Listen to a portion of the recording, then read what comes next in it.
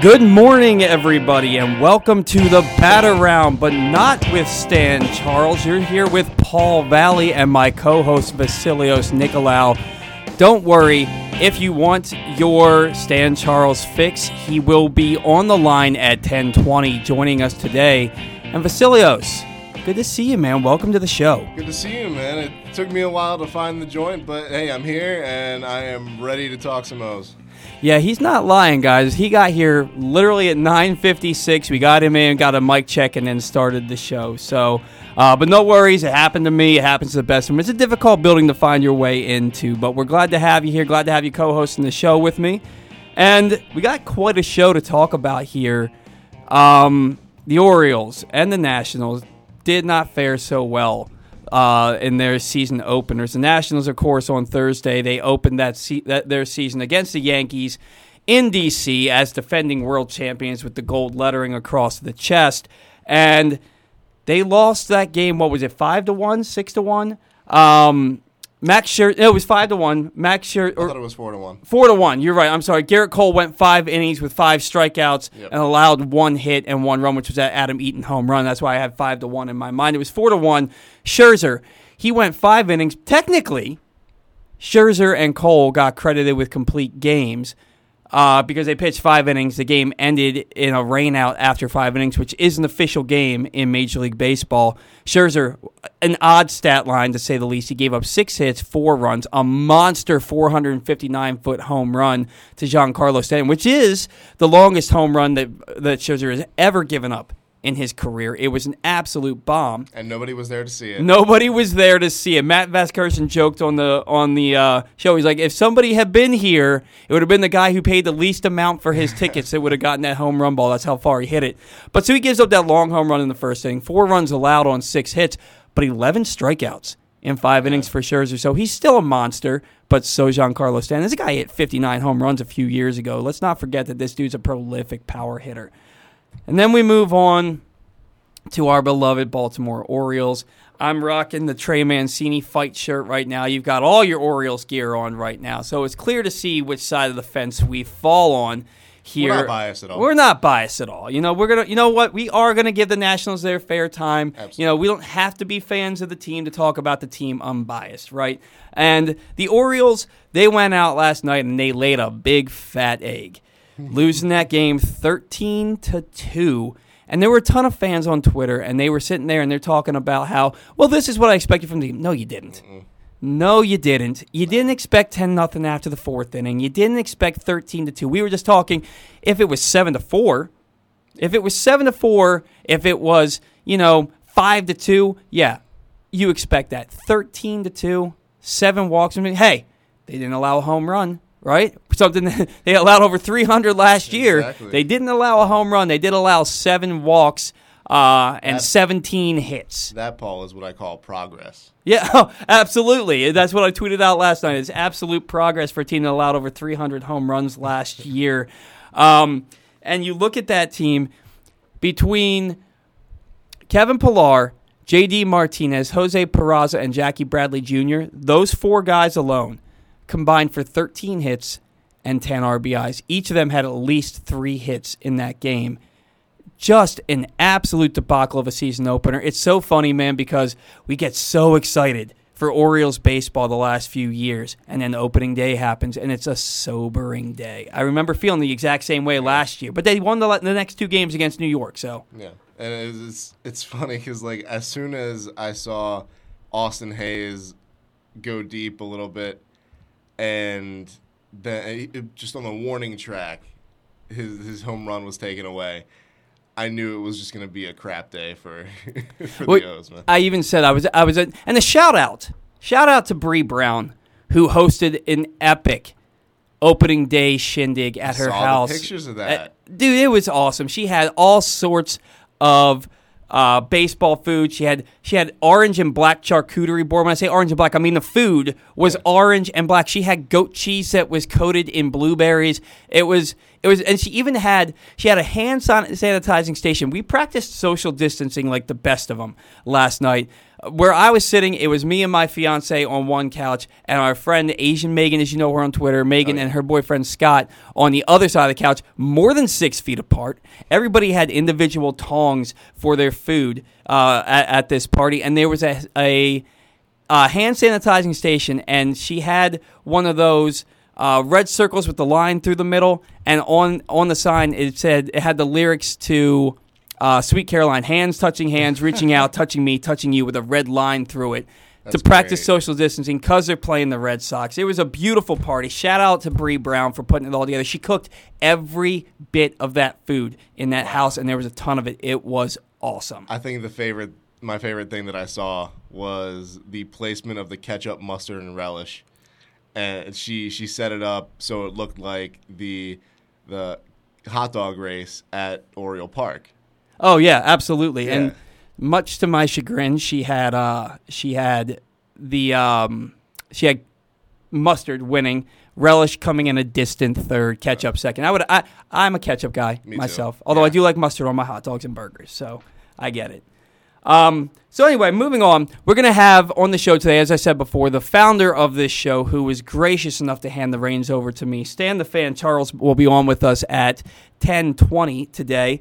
Then at 10:45, we're going to have Matt Pyne. And Matt Pyne is a co-host of Nate Hit the Foul Pole podcast. He's a writer for Eutaw Street Report. And he was actually originally supposed to be my co-host on this show.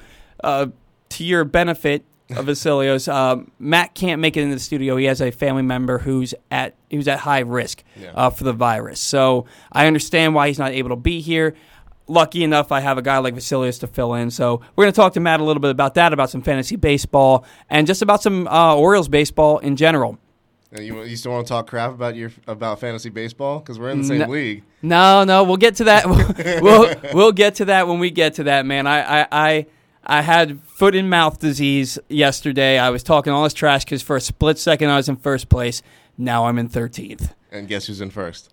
Is it you? This guy. Yeah, this guy. My team combined to go 5 for 40 last night with a .239 on base percentage. It was bad. And Charlie Morton was my only pitcher, and he gave up 6 runs in 4 innings, so it was not good. But it's my first real foray in the fantasy baseball. I did it one other time. I had no idea what I was doing, so we'll see how it goes. Only one day into the season. So that's going to be Matt Pyne joining us at 10:45. At 11:05, we are going to have Craig Heist. He's been on the show a number of times, used to co-host with Stan pretty frequently, and he's going to be on at 11:05 to talk some Nationals baseball with us. And then a friend of mine, a friend of the show, a friend of just about everybody in Baltimore sports, Eric Arditti is going to be on the show at 11:35. And there's a bit of Eric writes for Barstool, and there's some scandal around Barstool. We're gonna give Eric a chance to talk about that because it's unfortunate that the mistakes of a few have such a huge impact on the rest of their people. Because there's a lot of guys that I know and like that write for that website that would never be part of what that scandal was. We'll get into that 11:35 with Eric Arditti, but more importantly, we're gonna talk to him a little bit about Mo Gaba and what he's done for Mo Gaba. Mo's taken a bit of a turn for the worse. Orioles super fan. Just graduated 8th grade, and, Eric is an absolute saint of a man to do the things that he's done. He, along with Jeremy Kahn, who I plan to get on the show at some point. Not today, but at some point. What Eric and Jeremy have done for Mo Gaba is just absolutely phenomenal. Goes far and above the Call of Duty, and they're special men, and that's really why we want to talk to Eric. The Barstool scandal aside, we wouldn't be doing our job if we didn't ask him about the Barstool scandal. But that's not why he's coming on the show. Yeah. He's coming on the show to talk about Mo Gaba. He's coming on the show to talk about Trey Mancini, who's a close friend of Eric's. And he's coming on the show to talk about Orioles baseball. So we'll ask him a couple of questions about Barstool, but that's not the real reason that he's going to be here. And then we're going to close the show with a new segment on the Bat Around called Take to Rake. If you listen and you stick around to the close of the show, you'll see what Take to Rake is. You can probably put it together, but I'm not going to tell you what it is right now. But we just came up with the segment last night, and we're gonna do it at the end of the show. It's going to be great. So, all right, man. So, Orioles baseball, Yes. we're Orioles fans before we're Nationals fans, all right? And we're not going to try and alienate the Nationals fan base, but we're going to talk about the Orioles first here, okay? What are you excited about for this season? Because we just saw this 13-2 shellacking last night that just completely, any kind of enthusiasm that you have for a season is kind of flushed right down the toilet when you lose on opening day 13-2. What are you expecting from this team? Is 13-2 an anomaly to you? Is that kind of what you expect and kind of the norm for the season as you see moving forward? I mean, it was more of an anomaly to me last night when it started happening, just because I didn't think that they were, because the fundamentals looked off to me. They didn't look like they were keeping it tight. They didn't look like they were, what's the word, just playing clean fundamental baseball. It looked off to me, but I feel like there's nowhere for them to go but up. I really do think last night was rock bottom. I don't think we're going to have to wait for a game for them to give up 20 runs to really say that's rock bottom. Rock bottom on opening day. Yeah. Rock bottom on opening day. Okay, 13-2 is pretty bad. Pretty bad. We'll see. It's even though it's only 60 games, it's still a lot of season left. But rock bottom on opening day. Okay, that's a take. Yeah, I'm making that take. And I mean, I think the one player that I really stood out to me last night, I thought the play of Jose Iglesias was pretty spot on. I mean, he seems like a very solid pickup for the Orioles so far, and you know how I feel about Renato Nunez. I love Renato Nunez, and Rio Ruiz went yard last night, so that was a nice little pick me up towards the end of the game. But I mean, it's tough to find a diamond in the rough right now, and we just got to keep looking for it. We waited this long for baseball. We can wait a little bit longer for good baseball. Yeah. Rio Ruiz, you mentioned him. I have a lot of high hopes for Rio Ruiz. Now, and for his hair. His hair is fantastic. It is absolutely fantastic. I love it. Go out there, express yourself, man. I think that's cool. Just like Hunter Harvey with that awesome mullet that he's rocking. I wouldn't rock it. I couldn't pull it off, man. I'm a hat guy, as you all can see. Yep. But Rio Ruiz, one, he holds a special place in my heart because, as most people who know me know, I asked my fiance Laura Trageser, at Laura Trags on Twitter. I asked her to marry me at Camden Yards last year, and no, I didn't do it in the stands on the scoreboard. We my family and I rented a skybox. Her family was there. My family was there. There was champagne. There was food. It was an elegant setting for me to ask the woman of my dreams to marry me and spend the rest of my life with me. And the icing on the cake was the Orioles beat the Houston Astros on a walk-off home run by Rio Ruiz. I remember that game. It was the Orioles' only walk-off win of the year, which is why you see it in so many highlight packages. Because it was their only walk-off win of the year. Unfortunately, our first son's name is reserved for Paul Anthony Valle IV. So we're going to name our dog Rio Ruiz Valle. And, I love it. You know, Rio's a great name for a dog. It's a great name for a man. You know, I don't want to insult anybody. It's a great name for a man. But, you know, I think that dog's going to get so much love, man. He's going to be named after Rio Ruiz. But anyway, that's besides the point. Rio Ruiz has a special place in my heart, and he looks like a ball player. He was a fourth-round pick by the Astros who gave him second-round money because they believed in his talent. One of those overslot picks of Mike Elias. And he showed he had a slugging percentage in the second half of the season last year near 600. That's a guy who's got some pop.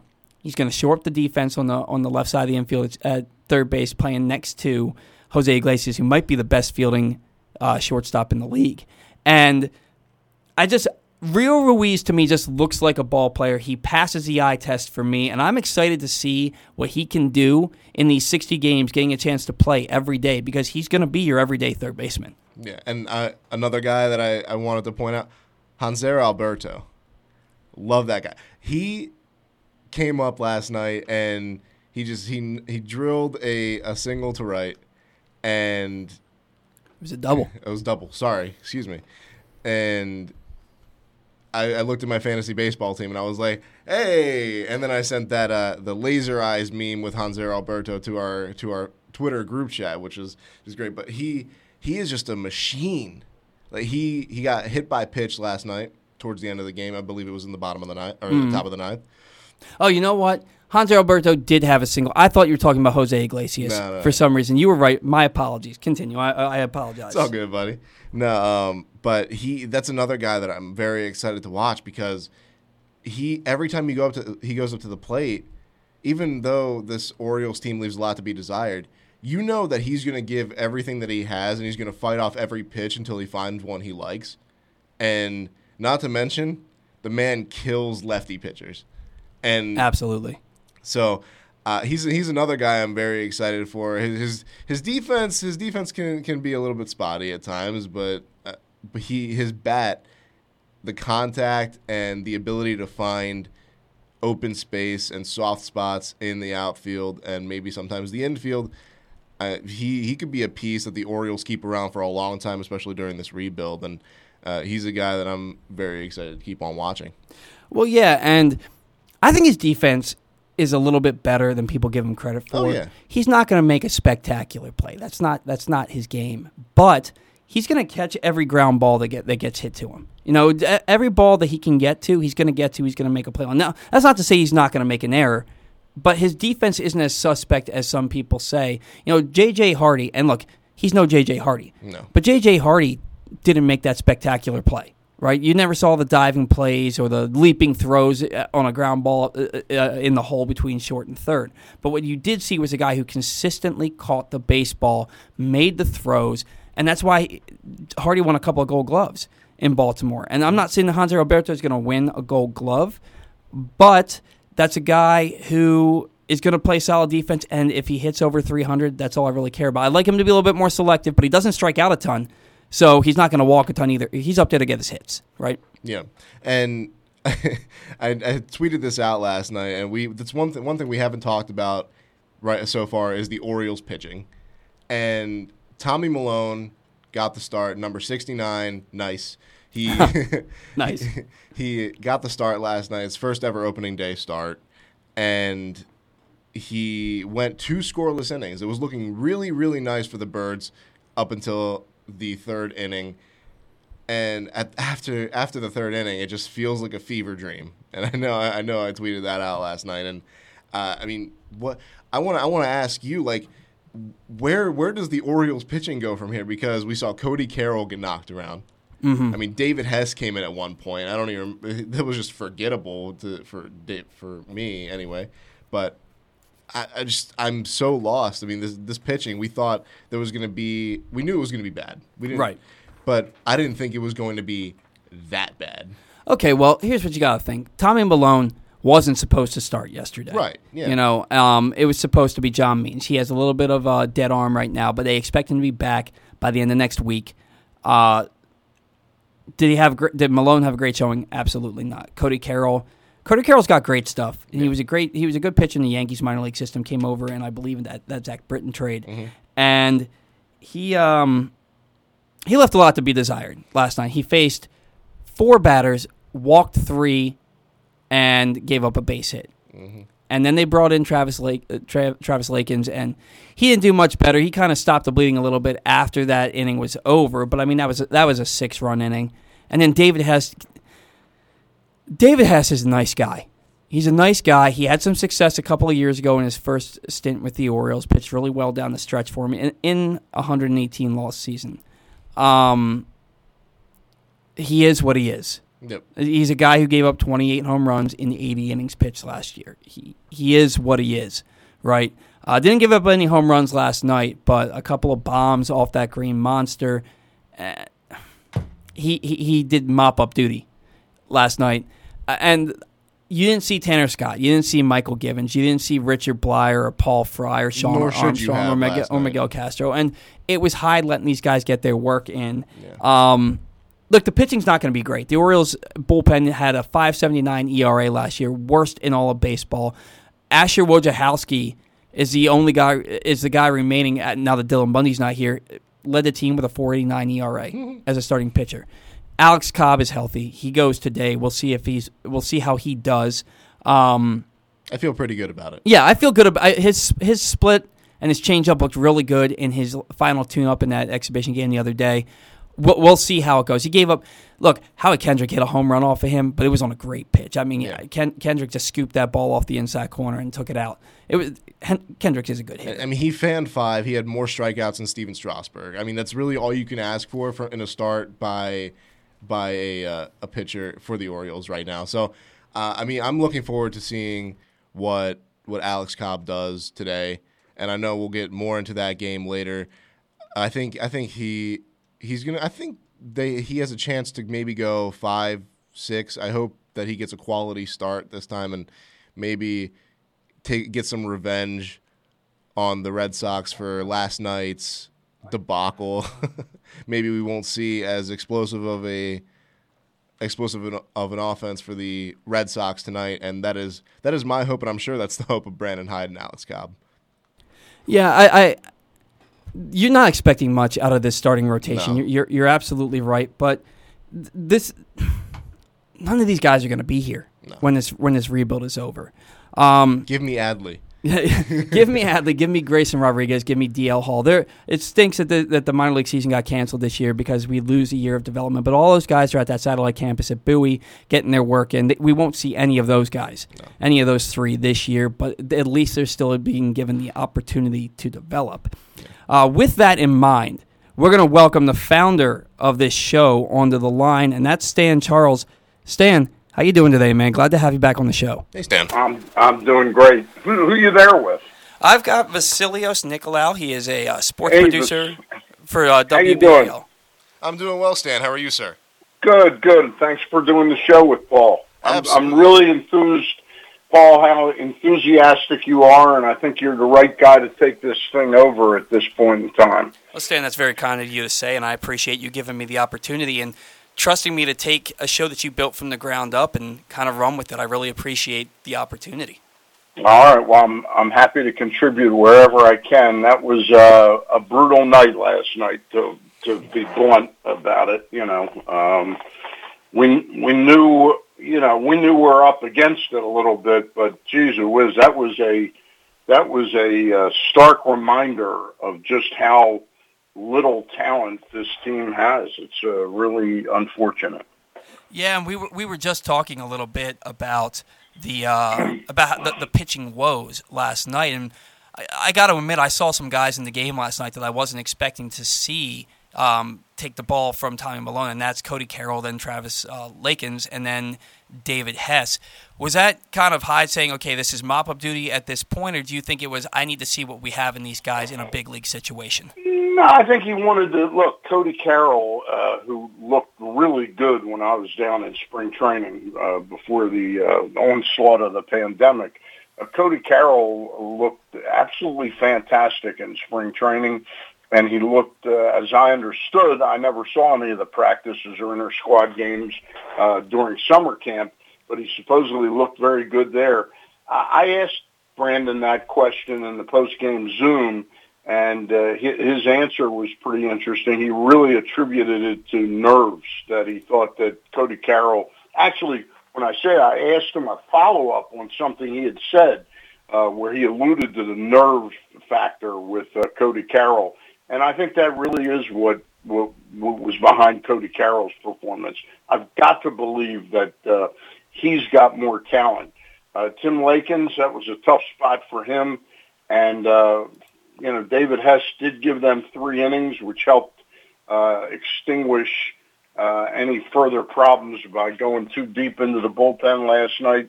But it just was too stark a reminder of the games we saw all too often last year. Listen, I wrote a piece the other day for PressBoxOnline.com, and boy, I couldn't have been more wrong on the first game. But I alluded to the fact that there were about 12 or 14 pitchers that I counted up. I went through every stat last year, and those 12 pitchers, which included Evan Phillips, which included David Hess, and their ERA, the Orioles' team ERA, was 5.59, which is absolutely horrible for a team. But those 12 to 14 guys that I mentioned in that column, their ERA combined was 7.79, and they made up 327 innings of the 1,440 innings that the team had last year. And I said, I'm counting on the fact that those 327 innings are going to be much better this year. And at least on night one, they were just like they were last year.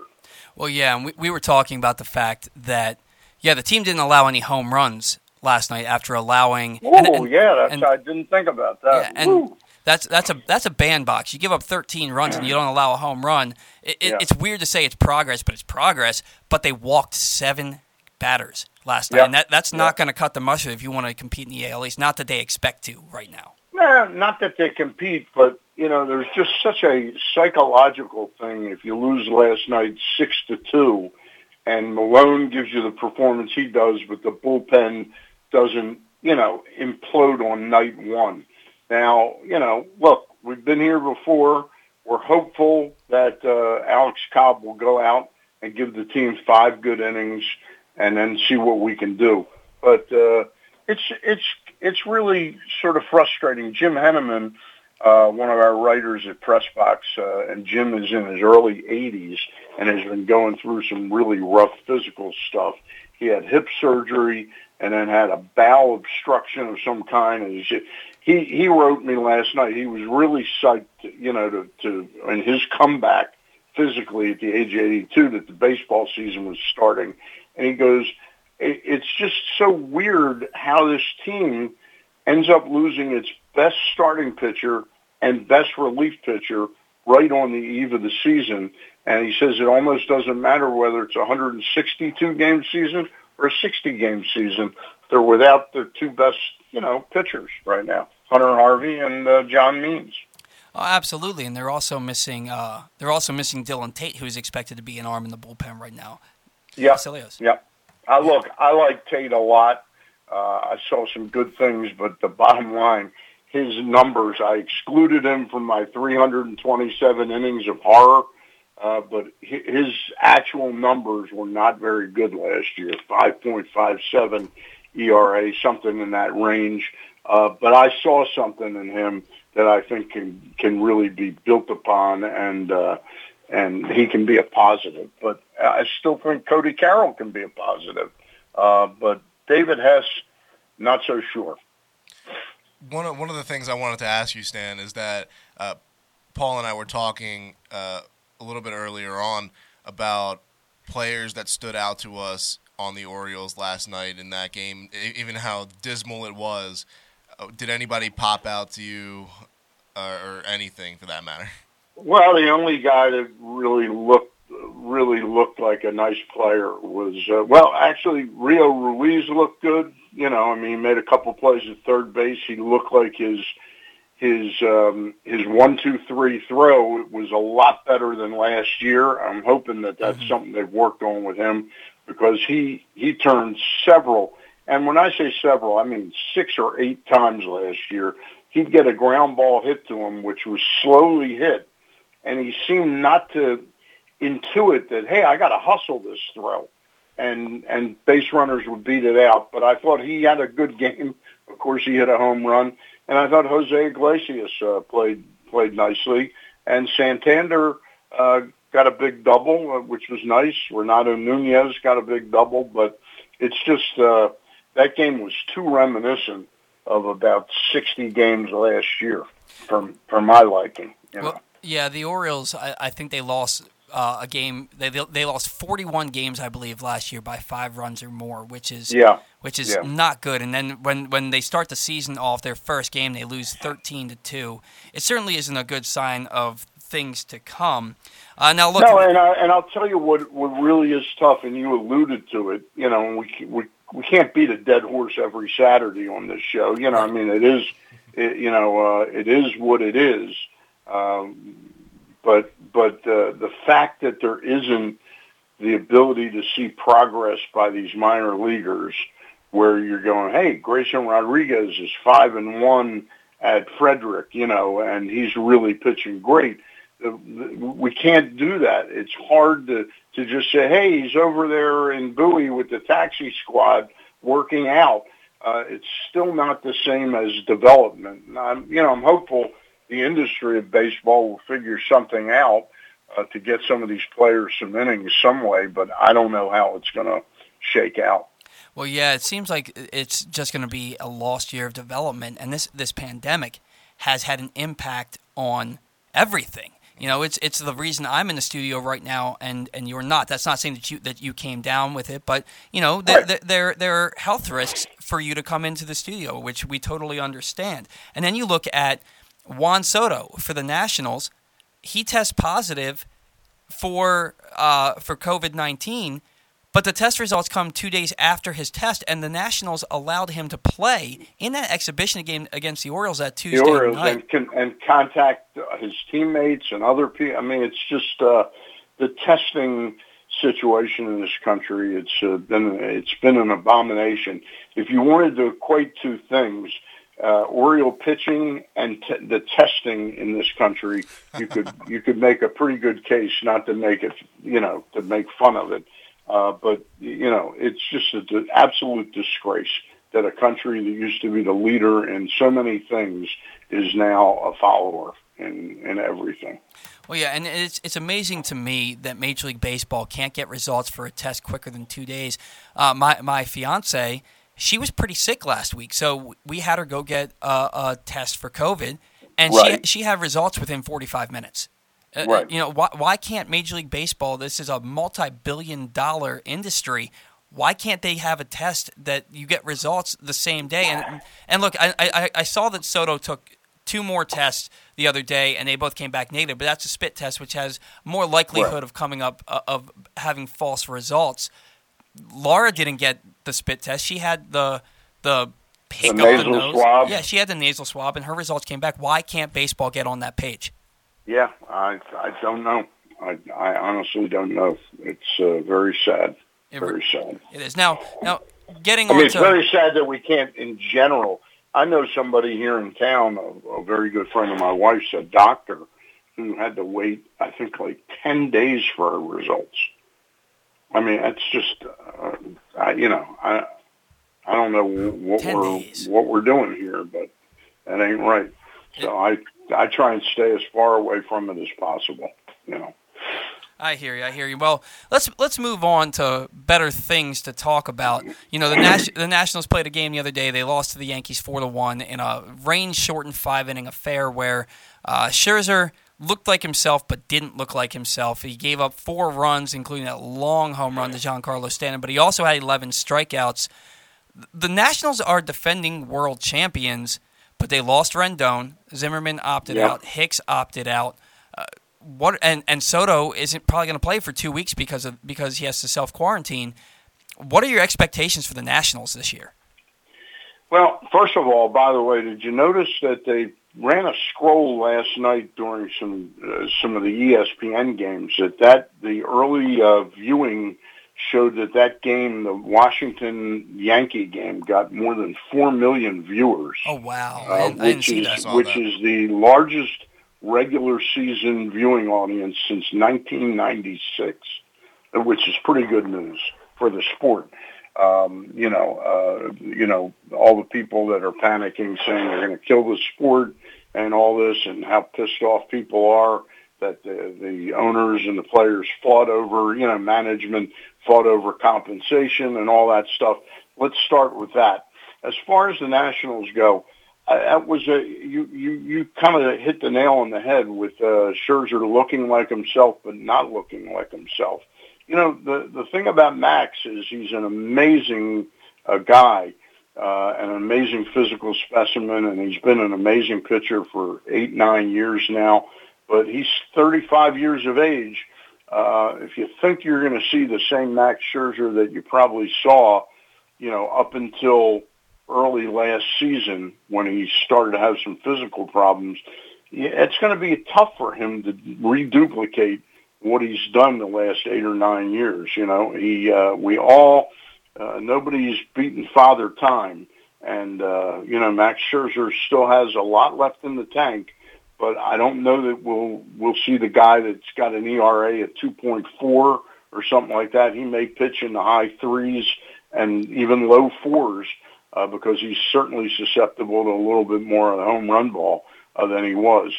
Having said that, I mean, the Nationals are still a pretty good team, but boy, you hit the nail on the head with Soto missing the first couple weeks and having lost Rendon and having lost Harper, over a year and a half time. Right. That's an awful lot of offense to be missing.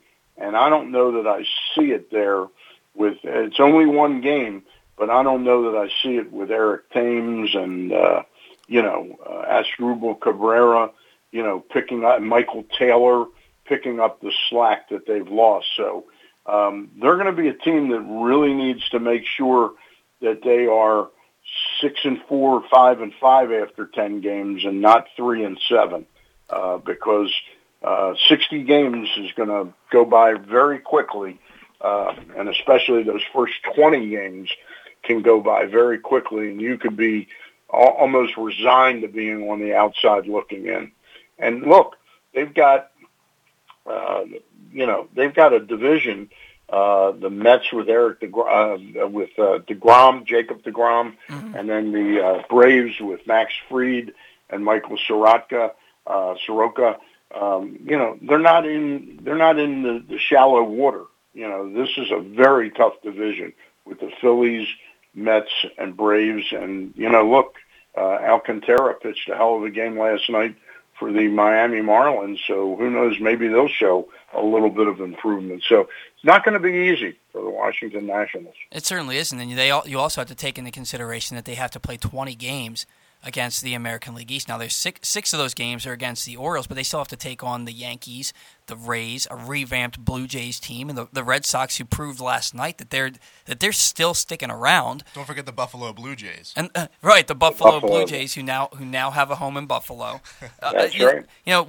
With the expanded playoff scenario that they just ratified the other day, there's going to be 16 playoff teams. So I think the Nationals still have a shot. With that top three in the rotation, they still have a shot to make the playoffs. That's a good point. I mean, I sort of fell asleep on that, the expanded playoffs. Yeah, with 6 more teams, you'd have to be pretty hard pressed not to get into the playoff bubble. Right, and with even when Soto comes back, what I worry about with the Nationals is the firepower in that lineup. And you mentioned, Eric Thames is going to get a lot of playing time. You're going to have Howie Kendrick playing first base. But you're depending on Victor Robles and Carter Kieboom and Trey Turner to stay healthy, which he hasn't proven he's been able to do throughout his career. They have a long road ahead, and they got off to a terrible start last year. They better hope they don't start this season 2-5, 1-4, something like that, because a 3-game losing streak in this short of a season is the equivalent of an 8-game losing streak in a 162-game stretch. Yep, no question about it. That's look. Mike Rizzo put his money on that pitching staff, and in fairness to Mike Rizzo, when you have a 21-year-old Juan Soto, you're not thinking of an injury knocking him out when you're working through the off season to improve your club, and so he did a lot of the things. He checked a lot of the boxes he needed to check, and it's just unfortunate that Soto's down. But without Soto, that lineup just does not. It doesn't really scare you at all. It becomes very pedestrian. Turner's a really nice player, don't get me wrong. But after that, where's the thump in that lineup without Soto there? Mm-hmm. Yeah, you make a great point, Stan. I'm looking at the box score from the other night, and Adam Eaton was the only one to drive in a run the bottom of the first. He had that home run, and it looked like it was going to be a game where both teams were just going to keep stacking runs. But the game ended prematurely in the 6th inning due to that rain delay. But and I'm kind of worried about that lineup. You're absolutely right. There is no thump there, and I mean if there's no thump in modern baseball, there's going to be no heart and soul for that team other than pitching. And even then, Max Scherzer, he struck out 11, but was Max Scherzer's performance just indicative of where he is in his career, or was it just a very good Yankees lineup? Well, I think it's a bit of a combination of both. And look, I'm not throwing in the towel that Max Scherzer's washed up by any means, but I just think where Max used to be the guy that you'd count on holding the opposition to 1 to 3 runs is now a guy that's going to be more prone to, 3 to 5 runs on occasions. And with that offensive firepower not being what it's been the last couple of years, they're going to be more hard-pressed to win some of the games that he's pitching in. And again, that's a really tough division. With the Phillies did not get a good performance by Aaron Nola on night number 1, but the Braves look pretty good, even though they lost.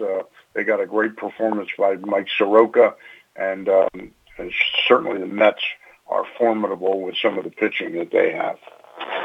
Well, yeah, and getting back to the divisions that the Nationals and the Orioles have to play, for that matter, the NL East and the AL East, they might be the 2 best divisions in baseball. That leads me to think that you're going to have the top 2 teams from each division this year make the playoffs, and then the 7th and 8th seeds will be based on best record after that. You could see potentially 3 playoff teams from each division once we get to the postseason. What are your thoughts on a 16-team expanded playoffs with 4 3-game series to start the wild card round rather than a wild card play-in game? I got to be honest with you, Paul. I have not really. It hit me.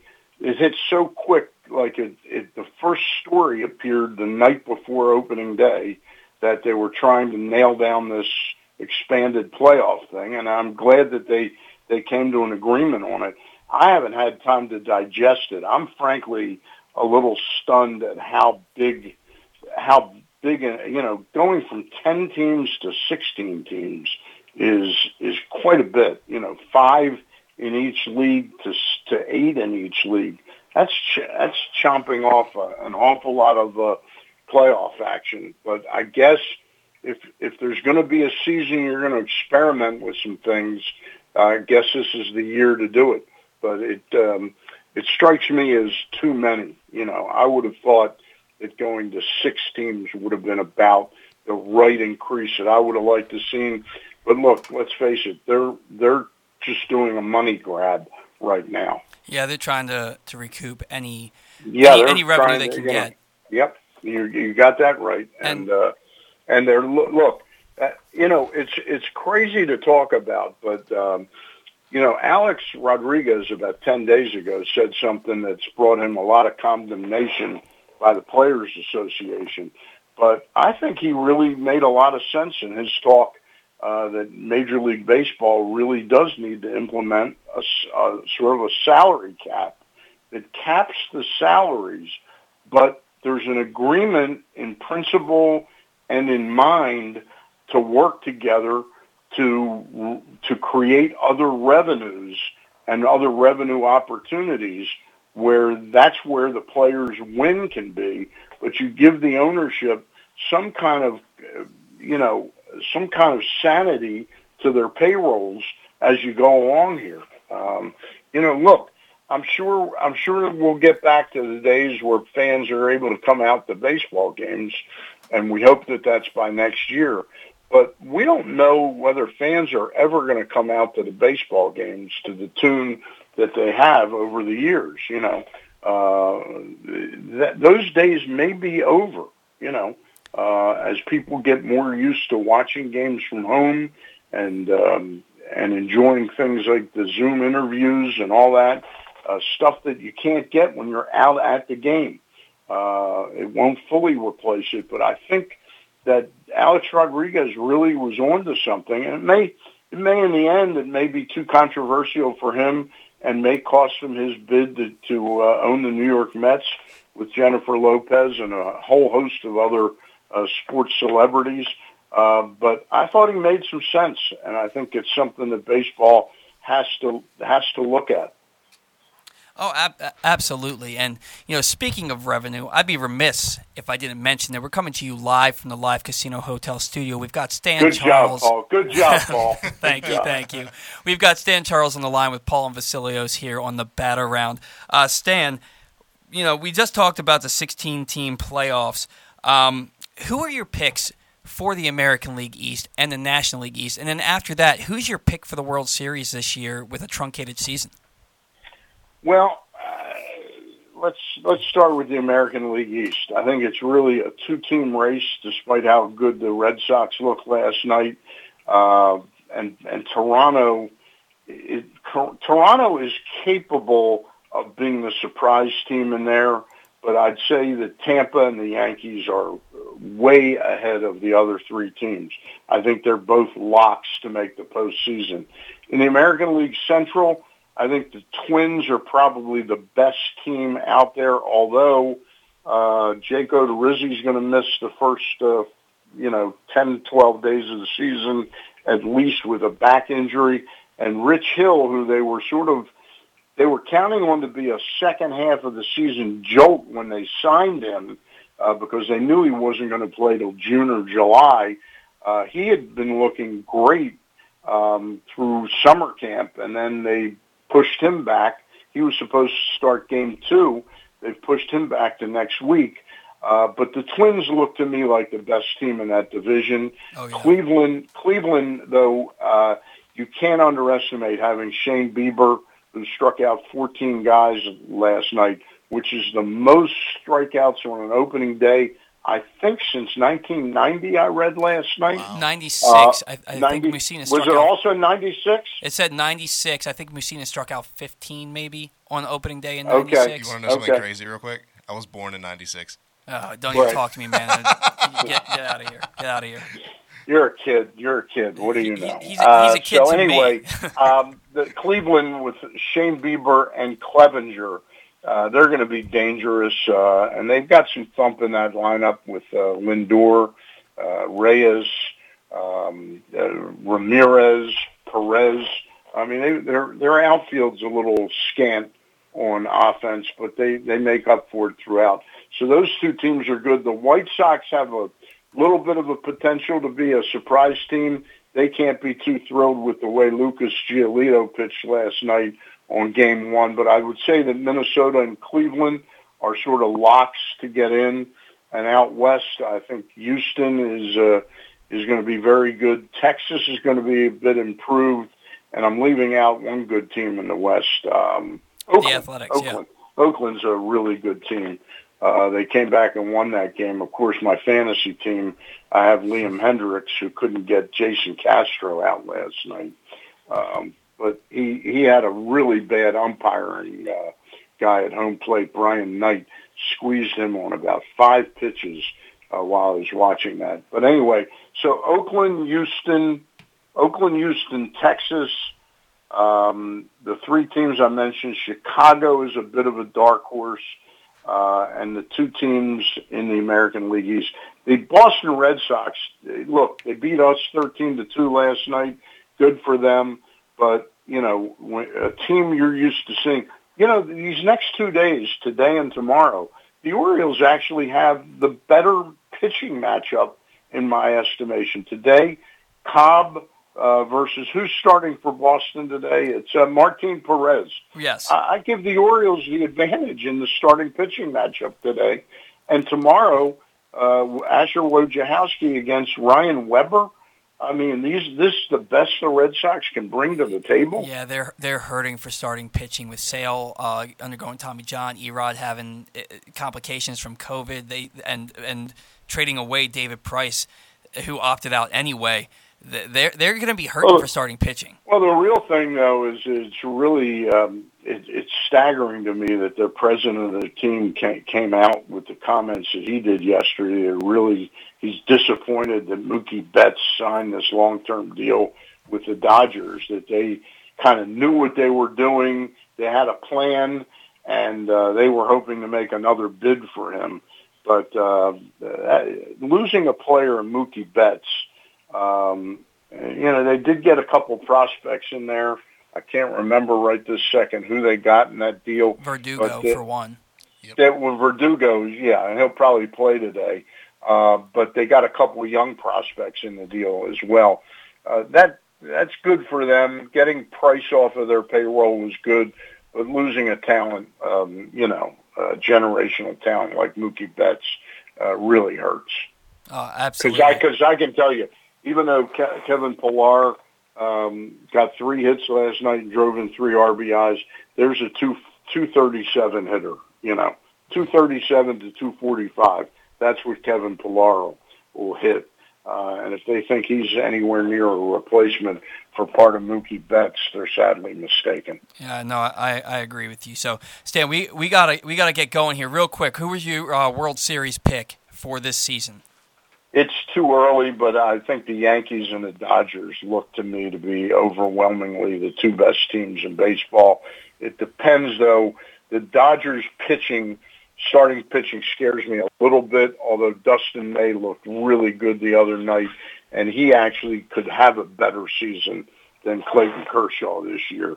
But that's a big statement to make in the first 3-4 games of the season. But I think the Dodgers, and my dark horse would probably be the Oakland A's. Yeah, I think I agree with you on the A's as being a dark horse. I think the Padres have a chance to make the playoffs too. I think there's a lot of talent there.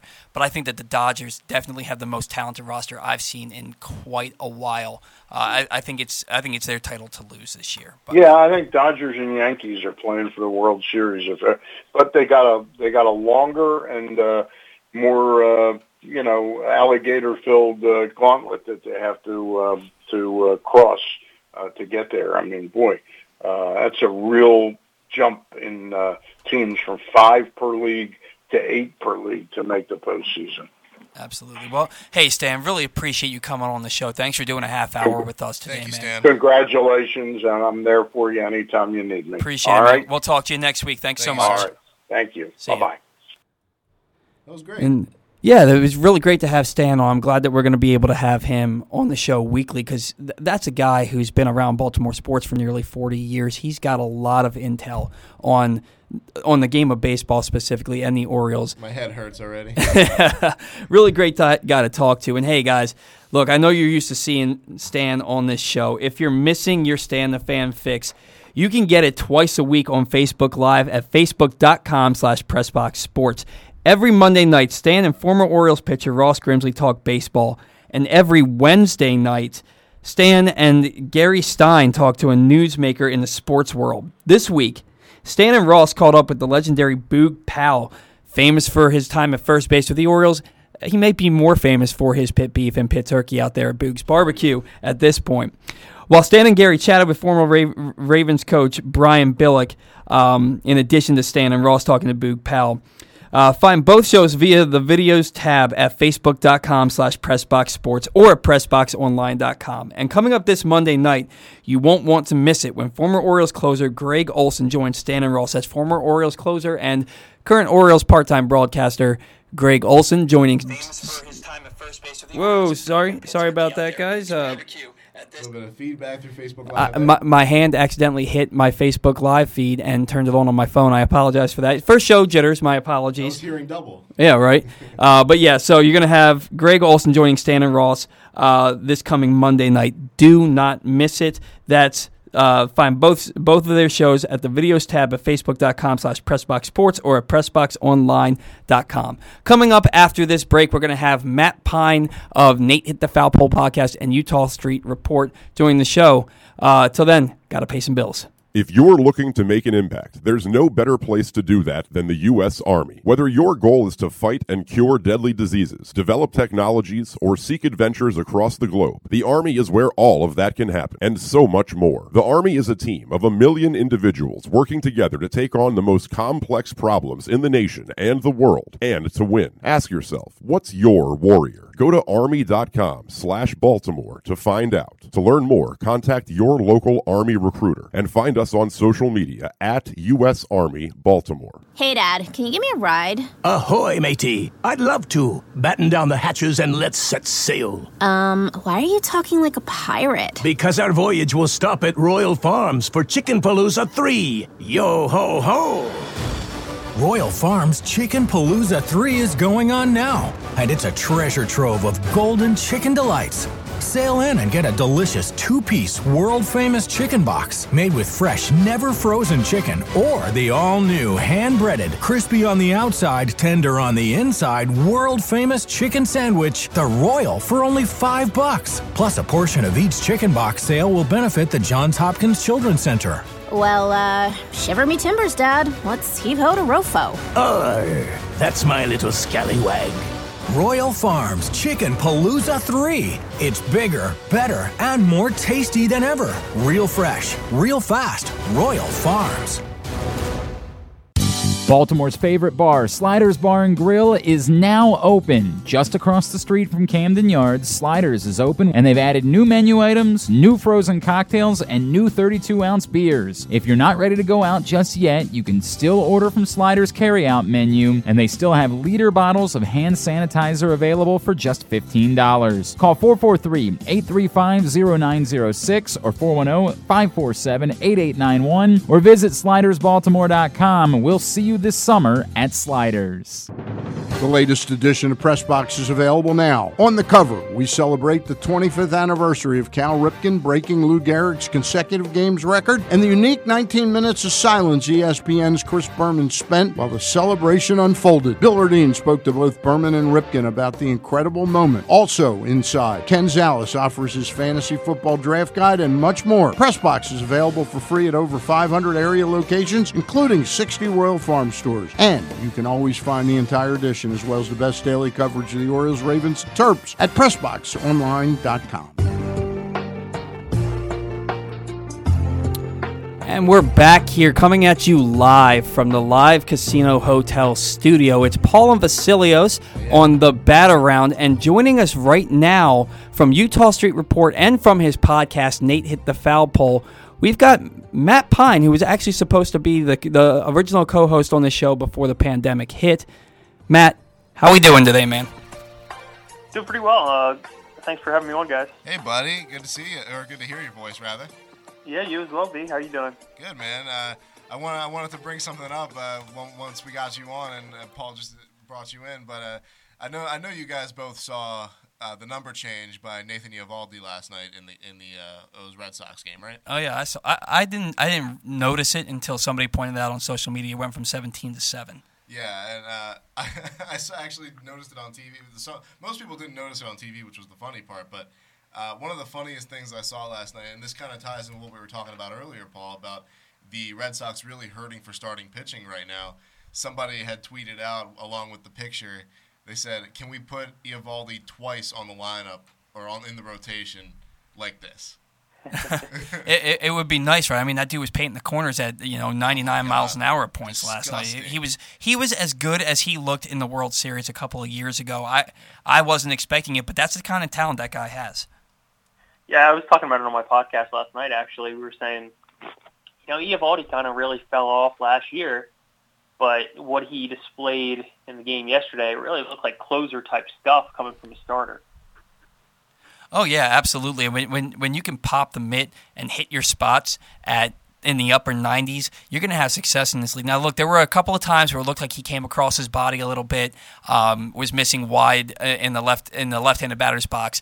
But what I saw, he threw 89 pitches and only 22 balls, and I don't know if that's because he was so good last night or if it was because the Orioles batters just weren't very selective. I mean, at one point it was the fourth inning; he'd only thrown 9 balls the entire game. Yeah, I mean, the Orioles hitters especially yesterday, they looked extremely aggressive. They were coming out, especially in the first 2 innings, swinging, first pitch, swinging second pitch. So I think a lot of that can be attributed to the Orioles hitters. Yeah, and there's something to be said for opening day jitters. Most of these guys are 26 years old or younger in this lineup, and for a lot of these guys, like Austin Hayes and Anthony Santander, this is their first opening day. So I can understand having the jitters. They were a little bit more aggressive. Hopefully we see a little bit more of a disciplined approach at the plate the rest of this series. You got Alex Cobb going up against Martin Perez today. That should be a solid matchup for the Orioles that works in the Orioles' favor. What are you looking for, Matt, from the Orioles this year? What are you looking for the rest of this series? Who are some players that stand out to you? Well, I think as a whole, I think for the season, you want to see the young players improve. You want to see them develop. I'm looking for, Ryan Mountcastle to come up and showcase. I'm looking for Hunter Harvey to be potentially that closer type guy. But, I think this is going to be, as evidenced as last night, I think this is going to be a slog through 60 games. I don't think they're going to be, winning more than 15 to 20 games. And, it might be for the best. I think looking out for the future, I think you want this team to get those top overall picks to really make a push when they're ready to win. Yeah, I think that's really all that you can expect. And we were talking with Stan, and it kind of stinks. It doesn't kind of stink. It really stinks that there's no minor league season. At least we have some of the top prospects that are going to be at Bowie, at the satellite campus, getting their work in that 60-man player pool. And speaking of that, the 30-man roster, were there any surprises on that roster for you? For me, for example, I was surprised to see that David Hess made the opening day roster. I didn't think he showed much of anything. And I was telling Vasilios, he's a nice guy. He's a good guy. Seems like a good teammate. But, Yep. I think what you see is what you get. Who surprised you that made that roster that maybe you weren't expecting? If there was one guy I had to pick out, I would say Cedric Mullins, just because he's a Dan Duquette guy. He doesn't really necessarily fit into this regime and kind of their philosophy. But if he can prove himself this year, play well defensively, get on base, and maybe steal some bases, I think he could be a potential contributor in the coming years. But, I think Austin Hayes at the moment has center field locked down. Yeah, I thought that, speaking of Austin Hayes, he seemed, and I don't think that this is going to be the case for the season, but watching him play last night, he seemed a little bit out of his element. It seemed like he was chasing pitches that he wouldn't normally chase, and it just seemed he looked to me like the moment was a little big for him. And maybe that's just me. Maybe I was looking for him to have the swagger of an all-star, but it seemed like he was kind of minimized by the moment yesterday. Yeah, I think he's just trying to keep the momentum going from last season. I mean, he came up, lit the world on fire, had a 900-plus OPS. So I think he's just trying to continue to prove himself. Yeah, I think he was, being a little bit over-aggressive yesterday, but I think once he realizes the player that he is, I think he will come into his own. So we were talking to Stan a little bit earlier, and we were talking about today's pitching matchup between Alex Cobb and I'm sorry, I lost the name of the Martin Perez. Martin Perez, thank you. And Stan actually gave the Orioles the advantage in today's matchup for pitching, in terms of pitching. That is, where do you think? I mean, is Alex Cobb this staff ace right now, for lack of a better term? Yeah, I think that's fair. I think he's with John Means not in the equation. I think you can rely on Alex Cobb to be that dude for the Orioles, be that stopper. Martin Perez, he was, he came up with the Rangers. He was kind of a highly touted prospect. Fell off really with them. It fell out of favor, and from what I saw from some of the Boston reporters, he did not look good at all in some of their inter-squad games. So I think I would give the nod to the Orioles in the pitching matchup today. Well, speaking of being that dude, I'm going to switch gears here a little bit, because I was that dude in our group chat yesterday for fantasy baseball, getting a little big for my britches, to use an extremely old term, talking all the trash when I was in first place halfway through the first day of the season. Definitely got a nice, huge slice of humble pie, as I'm now sitting in 13th place. I was sitting there with Laura, my fiance, who's also in our fantasy league, Matt, and we were discussing the points. I have no idea how the points work in our fantasy league. I'm new to this. I went from having 104 points to the next time I checked it, I had 66. I have no idea what's going on right now. Explain fantasy baseball. Explain our rotisserie league to me and some of our listeners here who might be playing fantasy baseball for the first time and don't really know what the hell is going on. Yeah, I'm going to be listening. Even though I'm in first place right now, I still don't know how this league works, man. So, all right. So to kind of put it in layman's terms as best as I can, in our particular fantasy league, and we're doing a rotisserie style. So there are 16 teams, meaning that the highest amount of points you can reach is 16 points, and basically we have it in categories. So, for example, runs, home runs, RBIs. So if you have the most home runs out of everybody in the league, you're going to get 16 points. Okay. If you have the least amount, you're going to get 1 point. So that'll fluctuate day to day based on that. And we're doing 5x5 categories, so we're including pitching stats as well. Hopefully that is a little bit of a help to you. Oh, no, it absolutely is. I had no idea that that's how the point system worked. I just thought it was this arbitrary thing. I had no idea what was going on. Yeah, I thought you were just putting the points in there, Matt, honestly. Well, you know what? I was in first place yesterday, but now I'm down to 9th, so I don't think I could be accused of that anymore. Oh, man. Yesterday, my batters went 5 for 40 with a .239 on base percentage and one home run. And then my one starting pitcher who pitched yesterday, Charlie Morton, got lit up for 6 runs in 4 innings. So it was not a good showing in my first foray into fantasy baseball, where I somewhat that dinger to Kevin Biggio, I believe. He did. Kevin Biggio had himself a night yesterday, and it's funny that you mentioned that because I saw on the bottom line on ESPN last night that for the first time in Major League history, a team's entire infield all had MLB lineage, and that's Travis Shaw, Bo Bichette, Kevin Biggio, and Vladimir Guerrero Jr. And then on top of that, for the first time in history, the first 4 batters in the lineup had MLB lineage because all of those guys batted 1 through 4. It's something pretty impressive. Now, you have to wonder, did the Blue Jays draft based on talent? I think they may have, or based on legacy, because the name Vladimir Guerrero carries a lot of weight in Major League Baseball. Yeah, I mean, the Blue Jays, they have all those players on the Major League roster. They still have Griffin Conine, who's the son of Jeff Conine in their minor leagues. They have Cody Clemens, I believe, who's Roger Clemens' son. So that's their strategy. Wow. They just want to get all the sons of former big league greats, and I think it's working out so far. Thank God they didn't take Pete Rose Jr. Well, that's a good call. But no, I'm looking at my fantasy team right now, and my batters went 13 for 39 last night, and 333. Huh? That's a nice 333 average. I know, and I mean, I got lucky because I got Christian Vasquez and Jackie Bradley Jr. going against the Orioles last night. So 2 guys who hit 240 in a season. Yeah, I lucked into that, and so I mean, Mike Moustakas had a day yesterday, 3 for 4 with a home run, 4 RBI, and then of course Ian Happ, who ESPN alerted me was only owned in 8.8% of leagues.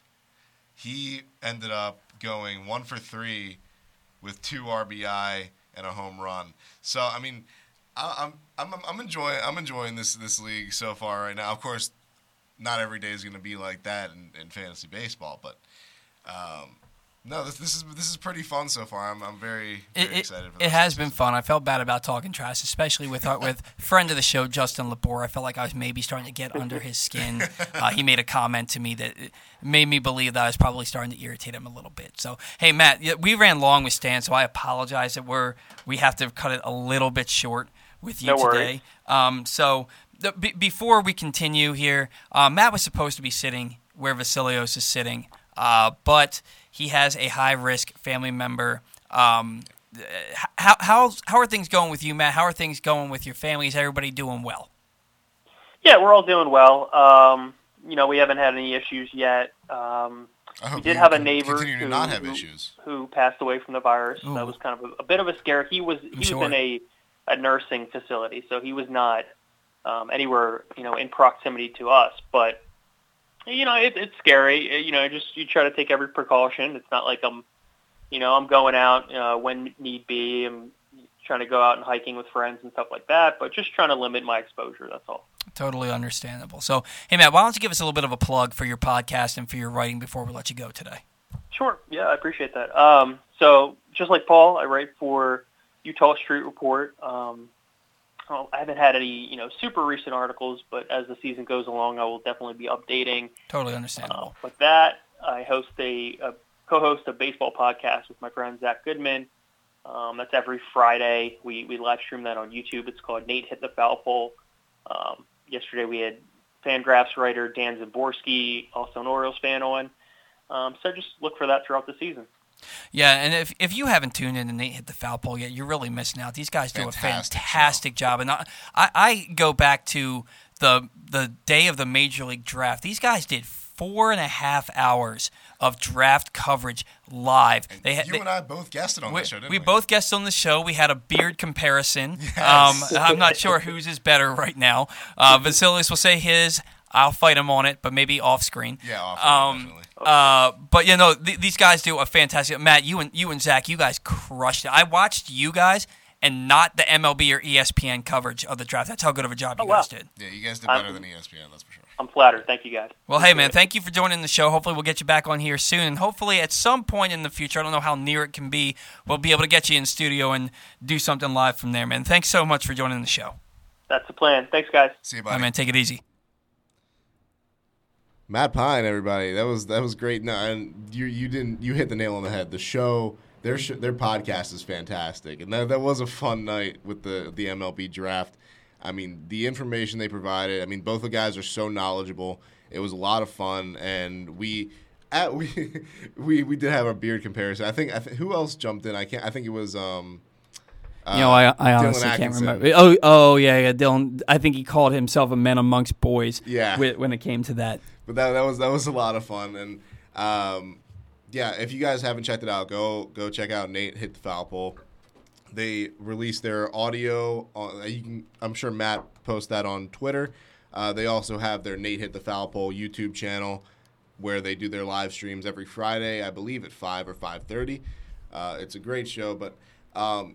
Coming up, we're going to have Craig Heist, and he's going to join us here to talk about the Nationals and this MLB season thus far. Of course, we're only a couple of days in, folks, and I mean it's shaping up to be a pretty decent season. It looks like we're seeing quite a few home runs. Are the balls still juiced? Maybe, but we're really happy to be here. We're really excited to be talking baseball with you guys, and baseball's back, man. Baseball is back. Baseball is back, and so is Craig Heist. Craig joining the show today. Craig, how you doing, man? I'm good. What's up? Hey, Craig. We're just chugging along here, doing our first show, sans Stan. Not to rhyme. How you been through all this? I haven't talked to you probably since March. How you been? We're hanging in there day by day. I think that's pretty much the scenario with everybody. Either you're waiting out not being employed, or you're back to work, or you've been working the whole time, and it's different things for different people. And the bottom line is to do all the things to keep yourself healthy. Wear a mask when you go outside, and social distance. Do all the things that you're supposed to do. And I think that's probably been the biggest thing for everybody. Well, and I think you hit the nail on the head, and not to get political on the show, I try to stay as far away from that kind of stuff as possible. Well, you don't want to do that with me. But you say social distance and wear a mask, and folks, it really is just that simple. It's not a political thing. It's about being healthy, being safe, and keeping other people safe. Wear a mask. What does it hurt? If we wear a mask, that's how you beat this thing. I can't believe. Well, I think so, and I mean, common sense certainly tells you that, and but again, we also live in a land of freedom, or at least we're supposed to anyway. And I believe very highly in personal choice. And but again, you got to look at the situation, analyze it, and do what's best for you and everybody else around you, knowing that there's a pandemic and how this is, how this thing has been spread. If you told me a year ago that wearing a piece of cloth over your nose and mouth was going to become a political statement, I would have been like, okay, no, I don't want to see the future. Right. I totally agree with you. I have not had that swab test, but I hear it's not a pleasant thing to get either. Yeah. Oh yeah, my fiance just got it. Just got it last week. They stuck it up both nostrils. She let out a few expletives while they were doing it, but she said it only took a few seconds. It wasn't that bad to deal with, and her test came back negative. And one of those expletives wasn't nose. It absolutely was not. So, look, let's talk about some better things here rather than this virus, which has just been, all anybody wants to talk about for the last 4 months. How have you been keeping busy, Craig? Were you able to attend Nationals camp at all? No, not at all. And they did. I think the same thing the Orioles did was, very selective about who gets in, and even with the games now have started. Orioles last night in their game against the Red Sox, but also the Nationals and the Yankees back on Thursday, and they play again tonight at 7:05, and the Orioles this afternoon. But there's not travel for the media per se in terms of, any of the beat people that are staying at home and covering it that way and doing player interviews by Zoom calls. So, that to a large degree. I mean, I was not at opening night in Washington. I was 2 blocks away down Half Street from the stadium doing the post-game show on the radio from the studio at the station. So, they're doing their best to limit the amount of people that are in the stadium while the games are going on. And again, I think that's a good thing for the most part. So, hopefully we get 60 games in, and the postseason, now that that's expanded, to 16 teams, and if they can get through the whole thing, and, I think that kind of bodes well going into next year, depending on, the status of this pandemic going forward. So I was watching the O's game last night, Craig, and the Orioles announcers on MASN, Scott Garceau and Ben McDonald, they are obviously doing their broadcast remotely. They were not at the stadium in Boston, so they during one of the Orioles plays, they couldn't see what was happening on the monitor that they were watching. So what I wanted to know is how has the pandemic, not just the pandemic, but the way that the MLB has been orchestrating everything, how has it changed the way you covered the Nationals? And feel free to elaborate on that. Well, for me, I mean, it's going to be the same. It's going to be the same for Bob Carpenter and F.P. Santangelo, along with Charlie and Dave on the radio. When the games are played on the road, they'll be calling the games from the broadcast booths at Nationals Park, and I'm, the same way Scott and Ben McDonald did it last night from Camden Yards on MASN. So I mean, it's a different dynamic. I think the play-by-play is a little bit different in the sense that you're not physically there at the stadium in front of the game and having the game in front of you. But all the basics, I think, come out as far as the broadcasters are concerned. You're paying attention to the action and, your pitch counts and what the count is against the hitter. The only thing you don't want is to come back from a commercial break late and miss part of it. Oh, right, and that's something that could happen with live TV, basically watching the game live from a monitor in your studio. Now, I think we can all agree that we are glad to have baseball back. There's going to be some hiccups along the road because this is something that nobody's familiar with, playing baseball during a pandemic. And speaking of that, with the Nationals, Juan Soto tested positive for COVID. But he was tested on Tuesday. He didn't get his results back till Thursday morning. And the Nationals, even though they didn't have his results, let him play in that game, be around his teammates, be around the Orioles, be around the umpires. What is your take on the handling of that? Why would the Nationals let anybody who tested but didn't get results back set foot on the field? Well, to that point, he had not tested positive, even though he was tested at that point. And he was actually kept out of several of the workouts just as a precaution. But my way of looking at it was that, they found out on Thursday, so obviously you have to test negative 2 more times within, I guess, a 48-hour period before you and test negative before you're considered eligible to play. That said, right after the positive test on Thursday, he was given two different tests that were, immediate, both nasal and saliva, and both of those came back negative. So did he get a false positive? We'll have to, I have no idea. But at least to this point, what's going to happen going forward is he has to test negative 2 more times within that short period of time before he's eligible to play again. So he has to test negative basically 4 times then, because he tested negative twice. Well, yeah, but that was given. I mean, they knew even if he was negative after those 2 immediate tests on Thursday after he found out he was positive, that did not make him eligible to play. It's the Major League Baseball protocol. But I think the Nationals too were trying to get a handle on, well, you know, was this a false negative or a false positive or something else? But I think they just wound up doing that as a precaution to see where they were, and hopefully, you know, things. I mean, he's asymptomatic, so I mean that's the good news about it. And you know, so if they go back and they test according to Major League protocol, then you know, after two negative tests, he'll be able to come back and play.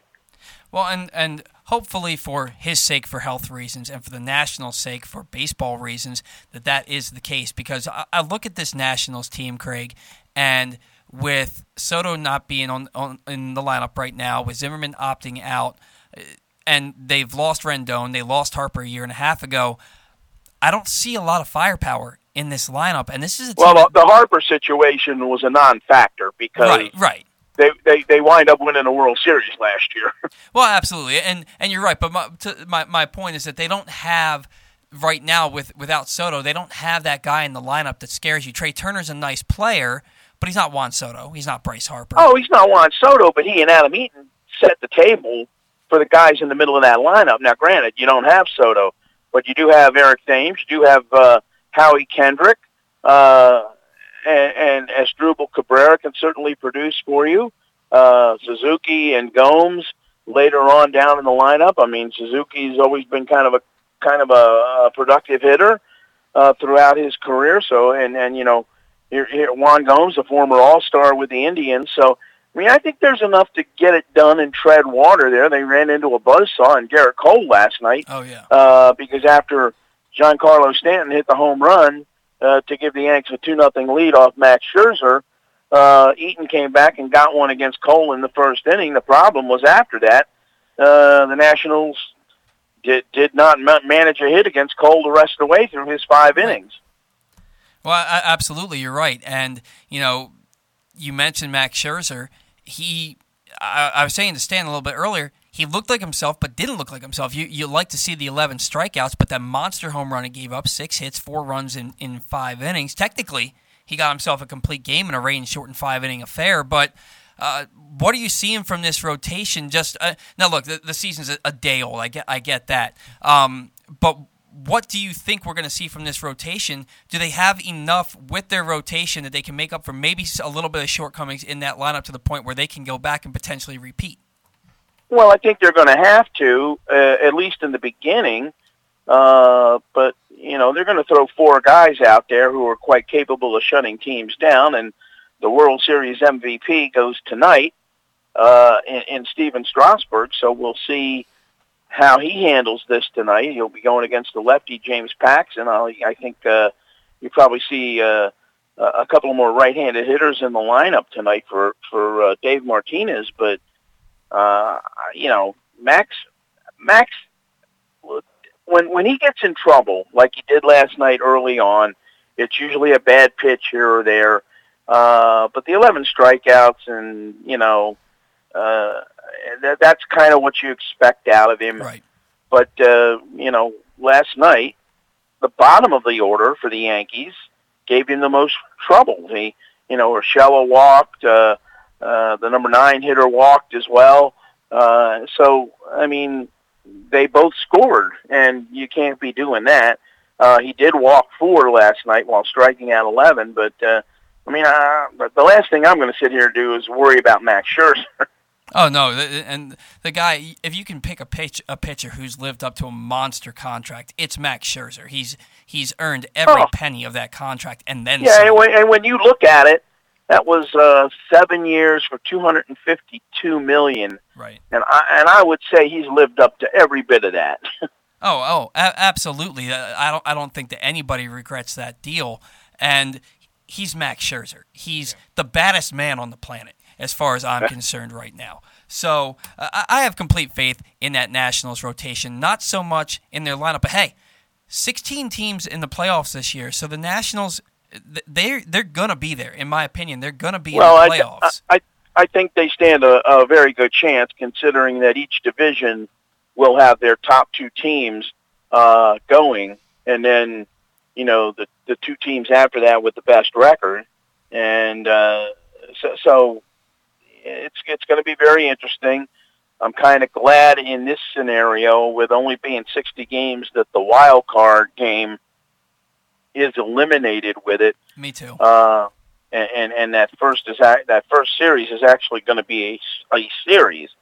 So that I think is a little bit more fair-minded. So, in my opinion, again, we'll wait and see. But when you can throw the guys that they can throw out there, and then have Hudson and Doolittle at the back end, and they'll get Wander Suero back eventually, and Roenis Elias back. I think the bullpen will stabilize a little bit. The only problem is with the 60-game schedule, you're looking at, you don't want to dig yourself a hole that you can't get out of, which means every game is very important. If you had to predict the Nationals' final record at the end of the 60-game sprint, do you have a final number for us? I think they win probably in the vicinity of about 36 games, 37 games. That'll definitely get you in the playoffs, 100%. I think so, yeah. Yeah. Now, with that being said, 36 wins, does that win the National League East, or do you think there's gonna be a team that's... Well, no, it's funny. Mark Zuckerman from MASNsports.com always puts out his questionnaire, if you will, or your prediction page for all the people that cover the team on a regular basis. And I picked the Braves to win the division. I had the Nationals finishing second, and I still feel that way. So it'll be interesting to see what happens. I mean, I just think the Braves are a really good team. I think the Nationals are a good team. The Marlins should finish at the bottom of the division. The Mets and the Phillies, 3-4. You can swap those in any way you want, because I think both teams really. I mean, the Mets starting pitching is pretty decent, obviously, with DeGrom and that crew. But I think their bullpen can be had. So again, it's going to be, in my opinion, who stays the healthiest for the longest period of time. And keep in mind, later on during this season, that 36 or that 30-man roster gets trimmed down to 26. So that'll be another interesting thing to see what kind of transactions are made as you get like 2/3 of the way through the season. Absolutely. And we are coming to you with the Bat Around from the Live Casino Hotel Studio. We have Craig Heist on the line right now talking Nationals baseball with us. Craig, Nationals are defending world champions. Do you think that they're going to repeat this year, or is there another team that you see hoisting that trophy at the end of the season? Well, again, I think you looked at last year, and yeah, they had 162 last year, but they were 19-31 on May the 23rd, I guess it was, and then they were probably one of the 2 top teams in baseball the rest of the way, and they wound up getting into the postseason where anything can happen. And you think about the one thing that carried them through was their pitching, and for a bullpen that was much maligned last year in the postseason, they used a lot of their starters in bullpen roles. You think about the wild card game, they scored 3 in the 8th to take a 4-3 lead and win that game. You think about the Dodgers series, and you go all the way to Game 5, and Soto and Rendon, or Rendon and Soto, hit back-to-back home runs to tie the game. Howie Kendrick in the 10th with the grand slam to win it. It was a sweep against the Cardinals, but then, a very tough 7-game series to win the World Series against the Astros, in which no team won on their home field, which is just amazing to me. But if you take a look and analyze it with the amount of 2-out runs that this team scored from the 7th inning on in pretty much all those games, except the three at Nats Park during the World Series. I mean, what is it? Clutch hitting? Is it luck? I think it's a little bit of both, but give them a lot of credit. So, I mean, you got to be good, you got to be lucky, and whether that carries them. I mean, can they win it again? Sure, they can win it again. But I think there's a handful of teams out there capable of running the table once the postseason gets here. I agree with you. My pick out of the National League and probably for the World Series champions is the Dodgers. I think they're just too good on paper and on the field. I'm sorry, who was that? The Dodgers. Okay. I think they're just too good to be stopped right now. That's the best roster I think maybe I've ever seen. Well, that may be true. However, a lot of people have thought about that team the last few years, and Dave Roberts hasn't been able to push them over the hump. Well, and speaking of that, and we got to let you go here in a minute, but speaking of Dave Roberts, if he doesn't get that team, that roster, a World Series ring, do you think his job is on the line? I don't think so, only because it's a 60-game season. I think it's really tough to judge anybody in this season because this is really the opposite of what normally it is. This is a sprint and not a marathon. So I know you hate to use that cliche, but it's a cliche lot for of a it is reason. true. Oh, absolutely. Well, hey, Craig, thanks so much for joining the show, man. Hopefully we'll get to talk to you again soon. Really appreciate you coming on today. Not a problem. Take care, guys. All right, man. Take care. All right. So, Craig, always a great guy to talk to. I had so much fun with Craig when he was in the studio when I started producing this show back in December through March. Really great guy to have on the program. Knows a lot about a lot. He knows a lot of college basketball, college football. He knows the Nationals. He knows the Orioles. Great guest to have on the show. I look forward to talking to him again soon. I'll tell you, man, a 2-hour show, I'm having a great time. It's not easy to do. And, you look at Glenn Clark and Kyle Ottenheimer. They do a 2-hour show Monday through Friday every week. They took no time off from their show during this pandemic. And again, that's every Monday through Friday. Glenn Clark and Kyle Ottenheimer bring their pragmatic and irreverent approach to Baltimore sports via PressBox's Glenn Clark Radio. Watch the show at facebook.com/PressBoxSports. Listen at PressBoxOnline.com/radio. You never know who might pop up on GCR. This week, WNBA star Angel, oh my gosh, I'm going to butcher this name, Angel McCautry, Orioles pitcher Isaac Mattson, and former NFL coaches Jim Fossil and Mike Tice were among the guests. Find those interviews today in the Glenn Clark Radio Week in Review at PressBoxOnline.com. I've been on the show a couple times with Glenn and Kyle. They do an excellent job from the live casino hotel studio, just like us. So tune into those guys Monday through Friday from 10 a.m. to 12, and then you can always look at their archives, or as Kyle says, the archives. All right, guys, just like before, we're going to pay a few bills. Then when we come back, we're going to go around the league with the payoff pitch around the league to do some out-of-town scores. And then we're going to have Eric Arditti on the line to talk to us about baseball, Mo Gaba, Trey Mancini, and more. Baltimore's favorite bar, Sliders Bar and Grill, is now open. Just across the street from Camden Yards, Sliders is open, and they've added new menu items, new frozen cocktails, and new 32-ounce beers. If you're not ready to go out just yet, you can still order from Sliders' carry-out menu, and they still have liter bottles of hand sanitizer available for just $15. Call 443-835-0906 or 410-547-8891 or visit slidersbaltimore.com. We'll see you this summer at Sliders. If it's happening in Baltimore sports and beyond, it's happening on Glenn Clark Radio. New Ravens linebacker Patrick Queen. Appreciate y'all. Trey Mancini. Thanks for having me on, guys. Glad to be back on. Ravens linebacker Matt Judon. Appreciate y'all. How y'all doing? Ravens kicker Justin Tucker. Thanks for having me. Adley Rutschman. Absolutely. Thanks for having me on. Coach Mark Turgeon. How you guys doing? Heston Kerstad. Thanks for having me. Joe Burrow. Thanks so much. I appreciate it. Thanks for having me on. Marlon Humphrey. Thank you.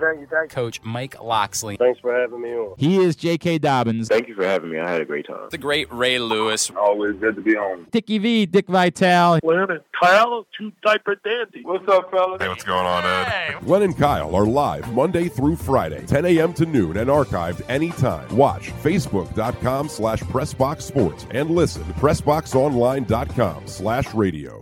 Ahoy, mateys, it's Royal Farms Chicken Palooza 3, a bounty of Royal Farms Chicken Delights. Chicken delights, chicken delights. Get a two-piece chicken box with a portion of each sale benefiting the Johns Hopkins Children's Center. Or the all-new, hand-breaded, crispy on the outside, tender on the inside, world-famous chicken sandwich, the Royal, for just $5. Just $5. Quiet, birdie. Real fresh, real fast. Royal Farms.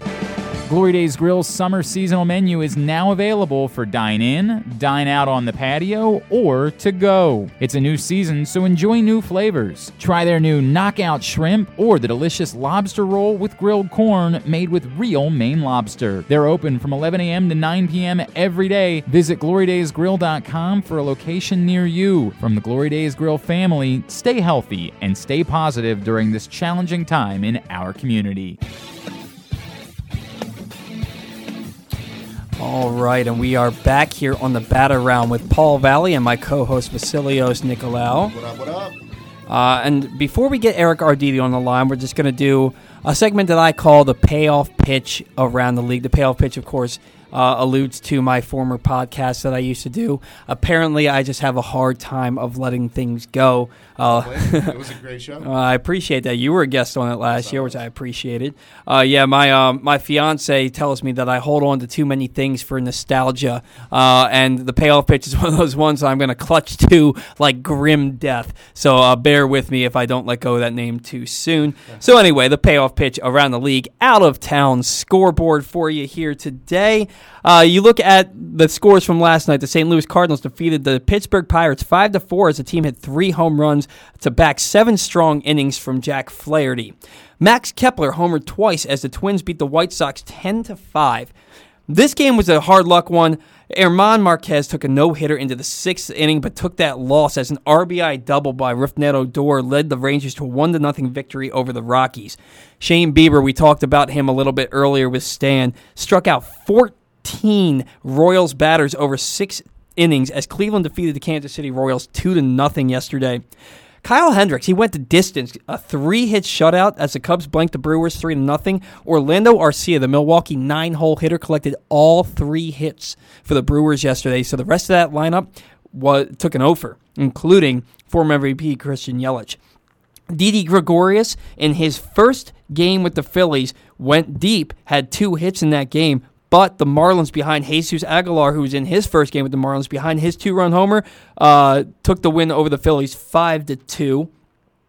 You look at Kevin Biggio with a 3-run shot for the Blue Jays to lead the Blue Jays to a 6-4 victory over the Rays, who stranded the bases loaded down 2 in the 8th inning yesterday. A brutal circumstance for them. Mike Mustanis and Nick Castellanos combined for 4 hits and 5 RBIs in their Reds debut, and Sonny Gray goes 6 strong with 9 Ks to beat Detroit 7-1. Jacob deGrom, former Cy Young Award winner, he picks up where he left off with 5 innings of 1-hit ball, and Yoenis Cespedes, he hits his first home run since 2018, a guy I picked up in the 19th round of our fantasy baseball draft. Provided all the scoring with that home run as the Mets hold off the Braves 1-0. Eric Hosmer, 3 hits, 6 RBIs to pace the offense for the Padres as they beat the D-backs 7-2. The D-backs, folks, not the D-bags, the D-backs, 7-2. Kyle Lewis, a top prospect for the Mariners, hit a 438-foot home run in the 2nd inning that registered 111 miles per hour exit velocity off the bat off of Justin Verlander. But the Astros used a 5-run 5th inning highlighted by a Michael Brantley 3-run homer to lead Houston to an 8-2 win over the Mariners for their Major League Best 8th straight opening day victory. And Mookie Betts collected his first Dodgers RBI, and Max Muncy contributed 2 home runs as the Dodgers improved to 2-0 with a 9-1 victory over their hated rival San Francisco Giants. And finally, the late game that I fell asleep for literally a minute before it happened, Matt Olson picked up a great time for his first home run of the season as his 10th inning grand slam walked off the Angels in the Athletics 7-3 win. And that's Ramon Laureano had himself a hell of a game yesterday. He homered. Then they were down 2-1, and then he doubled in the tying run, scored the go-ahead run before Liam Hendricks came in and gave up a game-tying home run in the 9th inning to Jason Castro, the catcher of all people, the guy who hits like .218 every year, hits a game-tying home run in the 9th inning. So we saw extra innings for the first time in this Major League season last night, and they put Shohei Ohtani on second base to start the 10th inning. and there was a ground ball to first, and Matt Olson, a heads-up play, throws to third. Ohtani looked shocked. He had no inclination that this guy was going to throw over to third base. He gets tagged out. The Angels don't score, and then the Athletics use that second man to that man on second base to their advantage. They end up loading the bases, and Matt Olson, as we said, walked him off with a grand slam. Hell of a game to cap a hell of an opening day. Man, all those games yesterday were just incredible, and I mean, I obviously had to watch just the Orioles due to my job, but it was a blast to have baseball back for the first full day of Major League Baseball, and of course we're gonna have some games going today, starting at 1:05. So I'm gonna give the quick rundown of our games today. We have the Milwaukee Brewers taking on the Chicago Cubs at 1:05 p.m. The next game, Baltimore still taking on the Boston Red Sox at 1:35 p.m. The Minnesota Twins taking on the Chicago White Sox at 2:10. The Pittsburgh Pirates taking on the St. Louis Cardinals at 2:15. The Toronto Blue Jays taking on the Tampa Bay Rays at 3:10. The Colorado Rockies taking on the Texas Rangers at 4:05. The Miami Marlins taking on the Philadelphia Phillies at 4:05. The LA Angels going up against the Athletics again, 4:10. Atlanta Braves taking on the New York Mets at 4:10. The Giants taking on the Dodgers at 4:10. Seattle taking on Houston at 4:10. Kansas City taking on Cleveland at 5:10. Detroit against Cincinnati at 5:10. The Yankees against the Nationals at 7:15. And the nightcap tonight, the Arizona Diamondbacks against the San Diego Padres at 9:10. Well, it's a full slate of games today. Something a lot of TV watch. I'm off the rest of the day, so I'm excited to we're gonna watch these games. Yeah, I'm excited to watch some baseball. Literally all day. I have a buddy joining me at the house. I got a new TV that I'm installing today. A nice, it's small, but so is my basement. It's a 55-inch Vizio 4K TV. Yeah, no, I like it. You know, Laura may have been a little upset with me for buying it, but I got it on an exceptional deal. But speaking of exceptional deals, it's always a deal when we get Eric Arditti into the studio to talk to us today. He's not in studio, but he is on the line. Eric, how are you, man? What's going on, Paul? What's going on, V? How are you guys doing? Good, man. Good to hear from you. Yeah, we're just motoring along here. I've used 3 different adjectives to describe how we're moving along in this show. Eric, glad to have you on the program. How you feeling after that loss last night? Well, you know, obviously it takes some of the wind out of your sails after that first 2 innings. You know, I mean, the Tommy Milone experience was great for like an hour, and then we kind of realized that he's Tommy Milone. You know, I mean, I don't think anyone thought he was going seven, you know, shutout with 10 Ks or anything. But like I said, I mean, those first 2 innings, it was fun to be jazzed up like that again. But then everything kind of came crashing back down, and that's kind of what I expect. I mean, I didn't expect them to lose, you know, by 11, but I didn't think they would win. And, you know, I mean, I was already having people complain to me like, these bums swing at everything. This is the same old team. And it's like, dude, chill out, man. That's the Baltimore sports mentality, man. You ought to watch a game with my dad. I mean, it was, like you said, like this, you know, some guy I was going back and forth with was just like, that's the worst game I've ever seen. And really? I've never seen them swing at so many first pitches and blah, blah, blah. And it's like, dude, it's literally game 1. They played for 2.5 hours. Like, again, I don't know what you expected coming into the year, but you know, I didn't expect them to be, you know, to be very competitive. So it's kind of the norm. That's what I expect. You know, it's what I kind of thought was going to happen. Well, and then you look. I'm sorry, Vasilis, you wanted to say something, and I cut you off. I did that twice earlier. I apologize. Go ahead, buddy. No, Eric. I think the biggest plot twist last night was your series of Tommy Milone quoted tweets, and then once we finally saw Tommy Milone start to implode in the 3rd inning. You ended that series of tweets with Tommy Milone ? So yeah, it was. You know, it started out, I think, you know, just uppercase T, uppercase M, and then, you know, a couple strikeouts later, we were doing all uppercases, and then, you know, after 2 doubles, it was all lower cases, and then the question mark was kind of the final one. It was kind of a Tommy Milone, I think. So yeah, I felt that was appropriate. You know, I'll tell you. Those 4 doubles in that 3rd inning, it just looked like the first double on repeat. They all landed in the exact same spot. I've seen 4 home runs in a row. I've never seen 4 doubles landing in the exact same spot.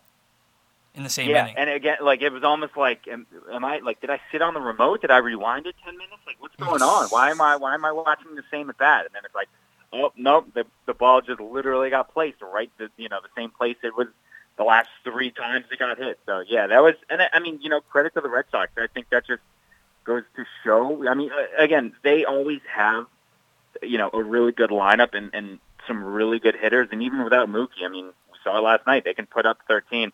I was not shocked, but I mean, it's crazy that again they lost Mookie. They still have JD hitting 2, and the guy hit, I mean, 1 billion home runs last year. Like that lineup, they're going to be good. They're going to be able to hit. Well, yeah, what it really is going to come down to for the Red Sox, and we discussed this at length a little bit earlier in the show, is their starting pitching. Do they have enough starting pitching? Because when Nathan Eovaldi is your opening day starter, and then you have Martin Perez going in Game 2, and then Ryan Weber, I believe is his name, going in Game 3, it doesn't bode well for your season. Now, we do have expanded playoffs, 16 teams.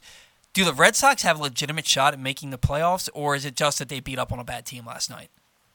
I mean, would it shock me if the Red Sox, again, made the playoffs with this expanded field? Probably not. Because, like I said, I mean, like I was just saying, they can hit, and like you guys have, been saying, it's the pitching. And I just read a couple of minutes ago, I don't know if I missed it yesterday, but I guess Eduardo Rodriguez, I guess, is having some heart issues due to, his battle with Corona and COVID-19. So that throws, a huge wrench into the piece. The guy won 19 games last year. Oh, yeah, with a sub-4. And again, I don't know if I missed that, if it was news from this week or from yesterday, but I was kind of taken back, and that's one of those, like, oh, man, this is a big thing, that's a big loss for them. And that's when it also gets into, this isn't a sports thing anymore. It's if this guy is going to be able to live a normal life and, just live a normal life for the rest of his time. But yeah, I mean, that obviously factors in. And yeah, I mean, Nathan Eovaldi, that's great. Again, he will mow down the Orioles. It's going to happen. But I don't know what's going to happen, again, with this weird schedule. What's going to happen when they go to D.C. or when, the Yankees come there? I mean, again, like I said, Eovaldi looked great last night. I started him in fantasy. It's not a big deal. Great call by me. Picked up Martin Perez today, too. But, can he do it against those big teams? And, again, no one is afraid of Martin Perez or Ryan Weber or, whoever else these guys are throwing out. But if they do sneak in, I can see it. I wouldn't be shocked if you fast forwarded 60 days and they're in the playoffs. I don't think that they're going to be counted on as one of those teams that's going to take down, the Astros or the Yankees or someone like that. Well, yeah, and it's hard to gauge because, like we said, the Orioles they're predicted to be the worst team in baseball this year. You have one jackass on ESPN, Sam Miller, who said they won't even win 10 games, which is a 167 winning percentage. And it's to me to say that about a Major League Baseball team. There was your use of jackass, by the way. Yeah, I had to throw it in there. It's completely insulting to the players, the team, the fans, and the game of baseball to insinuate that a team can't win 17% of their games. I mean, no team has ever had that bad of a winning percentage.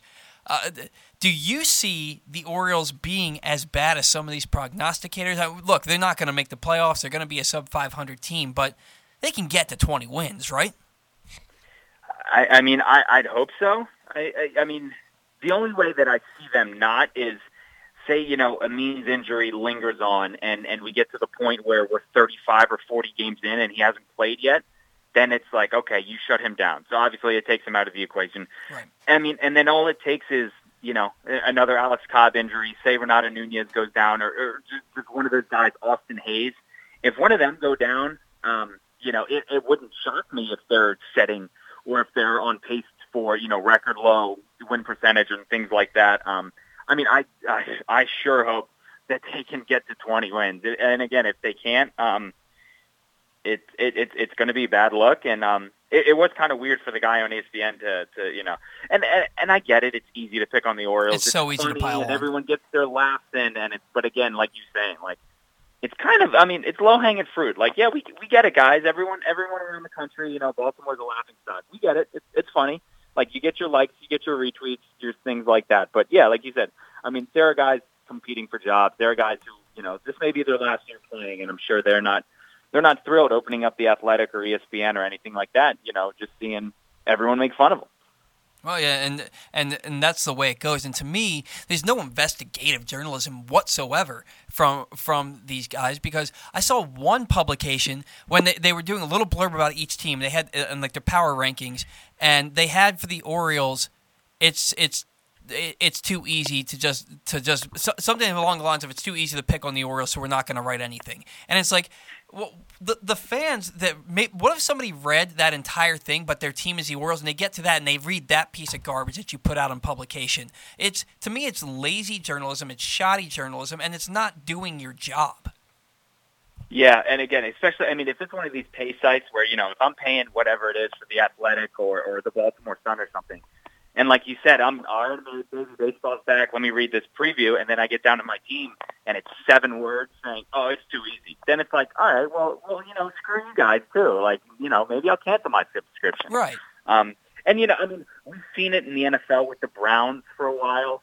And like you said, it's like everyone has their original joke about how bad this team is and how, oh, well, they're playing. I've seen, the Maryland, or the Orioles are going to play in the ACC this year. They're going to replace, the Terps in the Big Ten and stuff like that. And again, it's like we've kind of just said, we get it, guys. It's funny. Get your ass off now.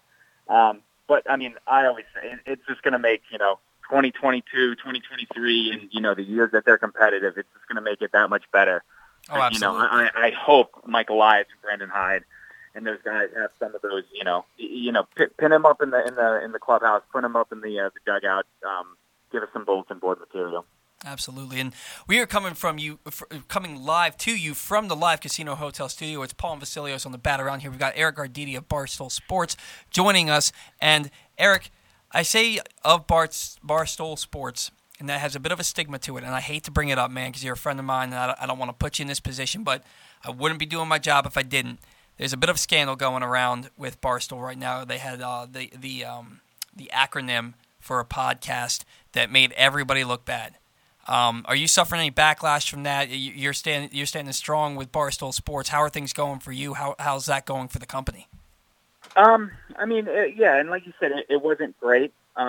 It was a high profile disagreement argument between two of the African American employees, Willie Colon, former Pittsburgh Steeler, Super Bowl champion, and Brandon Newman, one of the other guys who do a podcast with Barstool, and they took offense, well, and rightfully so, with some things that Dave Portnoy, Prez, had said in the past.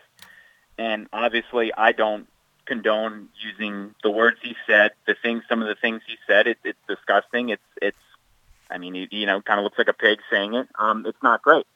And they felt that it was, it's their podcast, and they titled the podcast that name, or the word, and again, it's theirs, so they kind of have right to do whatever they want. And that's kind of where it comes down to how did Barstool even let them name it that? And then but then you kind of get into, well, if they had asked them to change the name, then they're censoring them, and it's, so I knew once I saw it that it wasn't, no one was going to come out of it looking good. Because again, you shouldn't. It's a word that when David said it, it's something that we shouldn't say. White people should not be saying that word. And he messed up, and he probably should have apologized better than he did. And I think that's what pissed them off mostly, was the half-assed apology, just saying, he kind of did that, if I offended you, I'm sorry. And it's like, well, that's not great to say. So he was, it's either like you apologize from the heart, or probably don't say anything. So yeah, it was a rough couple weeks. I had zero involvement in it. I didn't take any backlash. I had some people ask me about it, and it's like, hey, yeah, I don't listen to the podcast. I didn't listen to it. Again, I've never said the word. I'm not going to. I don't think, Dave should have, and he should have apologized for saying it and how he did it, and just, I think the whole thing could have definitely been avoided, and it sucks that it wasn't. It like I said, that's probably something that should happen in house. But since Barstool is such a lightning rod, and you can't turn on a TV now without seeing someone from Barstool, something from Barstool, a clip, can't get on the internet certainly without seeing them. So I mean, once I saw it, I knew it was kind of going to be a big deal, and like I said, rightfully so. It should have. I mean, we can't say that stuff, and it sucks that it happened. It really does suck, and I'm glad to hear that you didn't experience any kind of backlash from that, because a lot of times people would, just because you work for Barstool, they make you guilty by association, and people in Baltimore know who Eric Arditti is, and we know what you stand for, and that's never been more evident than in your work for Mo Gaba, the Orioles superfan, 14 years old, who's been dealt a really, really tough hand in life. And you have been there for this kid. It gets me a little bit emotional, because what you've done for this kid is so above and beyond the Call of Duty, man. You're like an angel on earth for Mo. And, he's going through a really rough time. We're not sure how much time he has left, not to put it out there like that. But, talk to us a little bit about what you've done for Mo, about the kid himself, and, how that's been for you, seeing him go through all of this. I mean, it's been tough. And like I said, I kind of adopted. I'm not even sure how to really say this. I wanted to start helping Mo just listening to the radio. I mean, I remember in 2014 when he was calling in, and I was listening. I was just a fan of Scott and Jeremy, and I was listening to them, and I would hear Mo call in, and then I kind of learned about his story like everyone else did, and I'm buddies with Johnny Minidakis, owner of Jimmy's Famous Seafood, and we talk a lot, and he always kind of tells me, it's nice to be nice, and that right. kind of just the last couple months, that's kind of I've just been repeating that over and over. It's nice to be nice, and so again, it's like I kind of grew closer with Jeremy, became friends with Mo. We did a fundraiser for him at Jimmy's last year for the season-ending Orioles party. Raised a bunch of money for them, and that's the first time I met him, is when I went to visit him and his mom in the hospital. I had been friends with her on Facebook and had chatted back and forth, but again, had never met them or anything. And then ever since then, I mean, I'm so lucky to just call Jeremy, Con a friend, Mo and Sanzi Gaba, just being able to, again, call them friends. I went from being fans of theirs to being friends of theirs, and that's just amazing to me. And yeah, again, I have a brother with special needs, so I know, everyone is not dealt the same hand we are, and it right. sucks. And like we've all seen the last couple of weeks, I mean, I had never seen anyone rally a city, a town, with sports teams, with athletes, with actors, the way that Mo has, and it's amazing. I mean, the amount of people that showed up at the parade. I mean, every day I'm getting texts or DMs or Facebook messages about him, and like you were saying, he's not. The news this week hasn't been great. I saw him Tuesday. I think he got rushed to the ER Monday night. I texted his mom first thing in the morning on Tuesday when I saw it and said, leave the door unlocked. I'm coming over with dinner tonight. Just I'll tell you when I'm getting there. So saw him, he wasn't doing that great. He apologized for not watching the Orioles-Nats scrimmage the night before. He said, I wanted to, but I was tired, and then I didn't feel well. Which, again, is just like a 14-year-old battling cancer for the, fourth, fifth time should not be apologizing for missing an Orioles game. He's really just he's just such an incredible kid, man. And he is. his outlook, he's more worried about his mom than he is himself. His outlook on this whole thing, the strength that he showed through all of this, I don't think I could have done it. He's really incredible. Absolutely. And like you said, I mean, from listening to him, every video, every radio appearance, you never know anything is wrong. You never know that he's probably having the worst day of his life, and he will never, ever, let you hear about it. I was there for 2.5 hours, I think, last week, and we played video games. He stayed in his bed the entire time. And we just played video games, and I could tell he's coughing a lot. He's on an oxygen machine, and you can tell that he is in pain and he doesn't feel well. But every time, how you feeling? I feel great. I feel good. I feel, I'm a little tired, but I feel good. And again, it's just like he doesn't want to worry people, and especially his mom. And that he had said something to her about how he was just worried. If something happens, what's going to happen to my friends? They're going to miss me. They're going to be lonely and stuff like that. And again, that's not something a 14-year-old should ever have to think about. And it just, we say it all the time. He's an old soul. Like he's not like any, and I don't know many 14-year-olds. He's not like many 14-year-olds I've ever met. He's just, I mean, he's just great, you know. And I don't even know if you saw this morning. I wake up, I got a text at 2 a.m. from a PT who's one of the Orioles clubhouse guys, and it's a video message from Manny Machado. Oh, that's so I, awesome. you know, sent that over to Mo's mom this morning and stuff like that. So, again, I mean, it's, and I know, you know, there's some other stuff planned for him in the next couple weeks. And we're kind of just hoping that, you know, he's able to see it and again, just kind of know that how much we all care about him and love him. Yeah, one of the things I was happy enough to do was a few weeks ago when Mo was having his graduation parade, and we had Jerry Sandusky, the WBAL TV sports anchor and sports director. He was out there doing interviews with Mo and Sanzi, and one of the things that Sanzi was talking about is that it's kind of in the same vein of what we've been talking about, that he's worried about the others around him, but most of all, he's worried about his mom.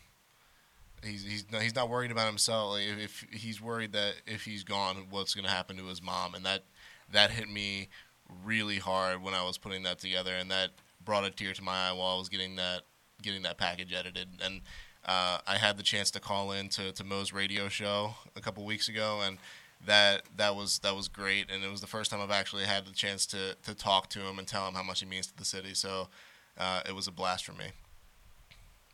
Yeah, and I mean, I remember the package you guys put together with Jerry, and I even remember messaging you, you know, after, just saying like, Jesus, like that just hit me like a ton of bricks. Yeah, I mean, the radio show was unbelievable, and I know I'm hanging out at the house one day, and Jeremy calls me, and he goes, dude, you know, he goes, I don't know how we didn't think of this. He goes, we're going to give Mo his own show. We're going to call it the Big Mo Show. And he's like, we should have done this months ago. Like, I don't know how I didn't think about it. And it was just great because, I mean, right away I pulled out my phone. I texted anyone I could, you know, hey, you know, do you know anyone who could get this WWE guy? Do you know anyone who could get this guy? And kind of just explain it to him. And again, just seeing people say, absolutely, tell me what you need, tell me what time, give me a phone number, and we'll make it work. Again, I mean, it just goes to show the impact that this kid's had, and it's I mean, it's just crazy because, like, you know, you talk to him and he thinks he's a normal kid, and I'm like, Mo, I said, I got to work, and there are people who are asking, like, you know, the Mo, like that Mo, and it's like, of course, yeah, I know him, and again, I mean, he's just in shock that he's in shock that he has fans, and I'm like, buddy, you got fan clubs, you don't just have fans. Oh yeah. So, I mean, it's, you know, and again, the last couple of weeks just with him, and obviously it's, you know, we wish it was in a better time in his life, but just being able to be there with him, his mom, and at the parade, I didn't want to be with them. I kind of took a step back and wanted to let them enjoy it, and just watching them, you know, with all the cars driving by, with old teachers, with principals, with their bus drivers, with the cafeteria people, with, you know, the Orioles and the Ravens people showing up. I mean, and I've said the word a ton the last couple of weeks. It was absolutely amazing. So it was just so cool. He certainly is an amazing kid. You certainly are an amazing man for all that you do. I'm proud to know you, man. You know, Same. Thank you so much for joining the show. We ran long today, but I think that anybody would understand run long when we're talking about Mo Gaba. Eric, thank you so much for joining the show, man. I can't wait to talk to you on here again in the near future. Thank you, guys. Appreciate it. See you, Absolutely, buddy. man. We'll talk to you soon. All right, guys, we have to pay one more bill here, and then we're going to go to our third and final break, and then we're going to come back. I'm turning the mic up way too much. I was going in the wrong direction. My bad, everybody, my bad. We're going to come back, and we're going to close the show with our segment, Take to Rake. But before that, the latest edition of Press Box is available now. On the cover, we celebrate the 25th anniversary of Cal Ripken breaking Lou Gehrig's consecutive games record and the unique 19 minutes of silence ESPN's Chris Berman spent while the celebration unfolded. Bill O'Dean spoke to both Berman and Ripken about the incredible moment. Also inside, Ken Zales offers his fantasy football draft guide and much more. Pressbox is available for free at over 500 area locations, including 60 Royal Farm stores. And you can always find the entire edition as well as the best daily coverage of the Orioles, Ravens, and Terps at PressBoxOnline.com. That's PressBoxOnline.com. Got to get a break. We'll come back and close the show with Take to Rake. If you're looking to make an impact, there's no better place to do that than the U.S. Army. Whether your goal is to fight and cure deadly diseases, develop technologies, or seek adventures across the globe, the Army is where all of that can happen, and so much more. The Army is a team of 1 million individuals working together to take on the most complex problems in the nation and the world, and to win. Ask yourself, what's your warrior? Go to army.com/Baltimore to find out.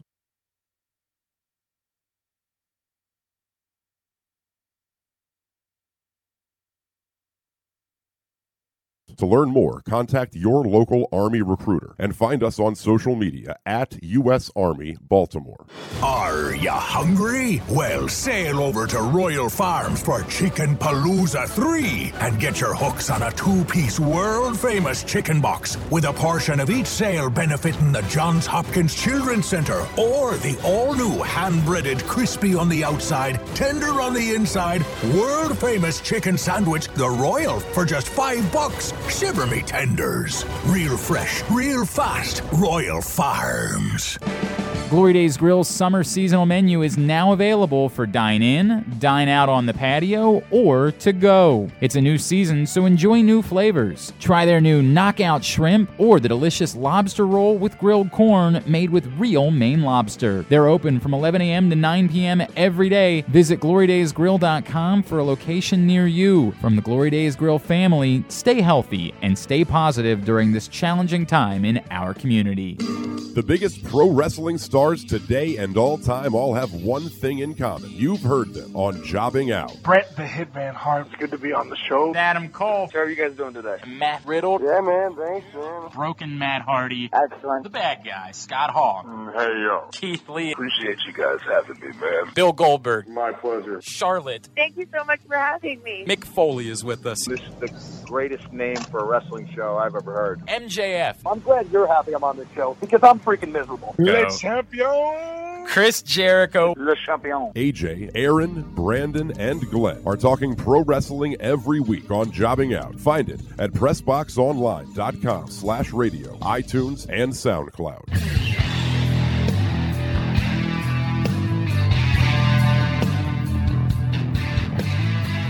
All right, and we're back in the live casino hotel studio for the Bat Around.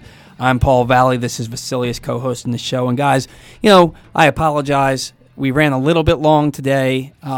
Stan was on for a while, and then we weren't going to cut off Eric Arditti talking about Mo Gaba. We just weren't going to do it. So, we love talking baseball. So if we run over by 10 minutes, we run over by 10 minutes. We'll try and get it better next week. So we do have one last segment that we're going to do before we close out the show. We'll try and do it quickly. We know you have the rest of your Saturday to fill up. The Orioles lineup has been announced. I'm going to read it to you. Yes.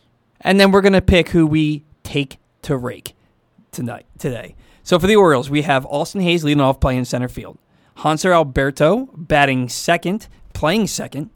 Jose Iglesias batting third, playing shortstop. Anthony Santander batting fourth. I believe he is playing left field. Batting fifth, Renato Nunez. He is your designated hitter. Batting sixth, Pedro Severino behind the dish. Chris Davis batting seventh, playing first base. Pat Valleca getting his first start of the year in the second game, batting eighth, playing third base. And Cedric Mullins, the opening day surprise outfielder, getting his first start in right field and batting ninth. So, Vasilios, with that information, I'm going to let you go first. I'll go first next week, but since you're helping me out, you go first today. Who are you going to take to rake? Give me Pedro Severino. Pedro Severino, I like it. I picked him for Dong City with Eric Arditti last night. He got a hit in the walk, no home runs, though. So you're going Pedro Severino. We're going to mark it down. I'm looking at this lineup. I believe they're facing a righty. So I'm going to take Chris Davis. He was so mad after that strikeout yesterday. I think he's going deep today. The Crusher. Oh, God. Oh, my God. Laura told me last night if she hears the Crusher one more time, she's going to lose her mind. So hopefully she stopped listening at noon because she thought the show was over. I'm taking Chris Davis. He's my take to rake today. All right, guys, thank you so much for tuning in to the Bat Around for my first show as the every week host. Thank you, Vasilios, for joining me in studio. He's going to be back next week and for the foreseeable future here. Thanks, man.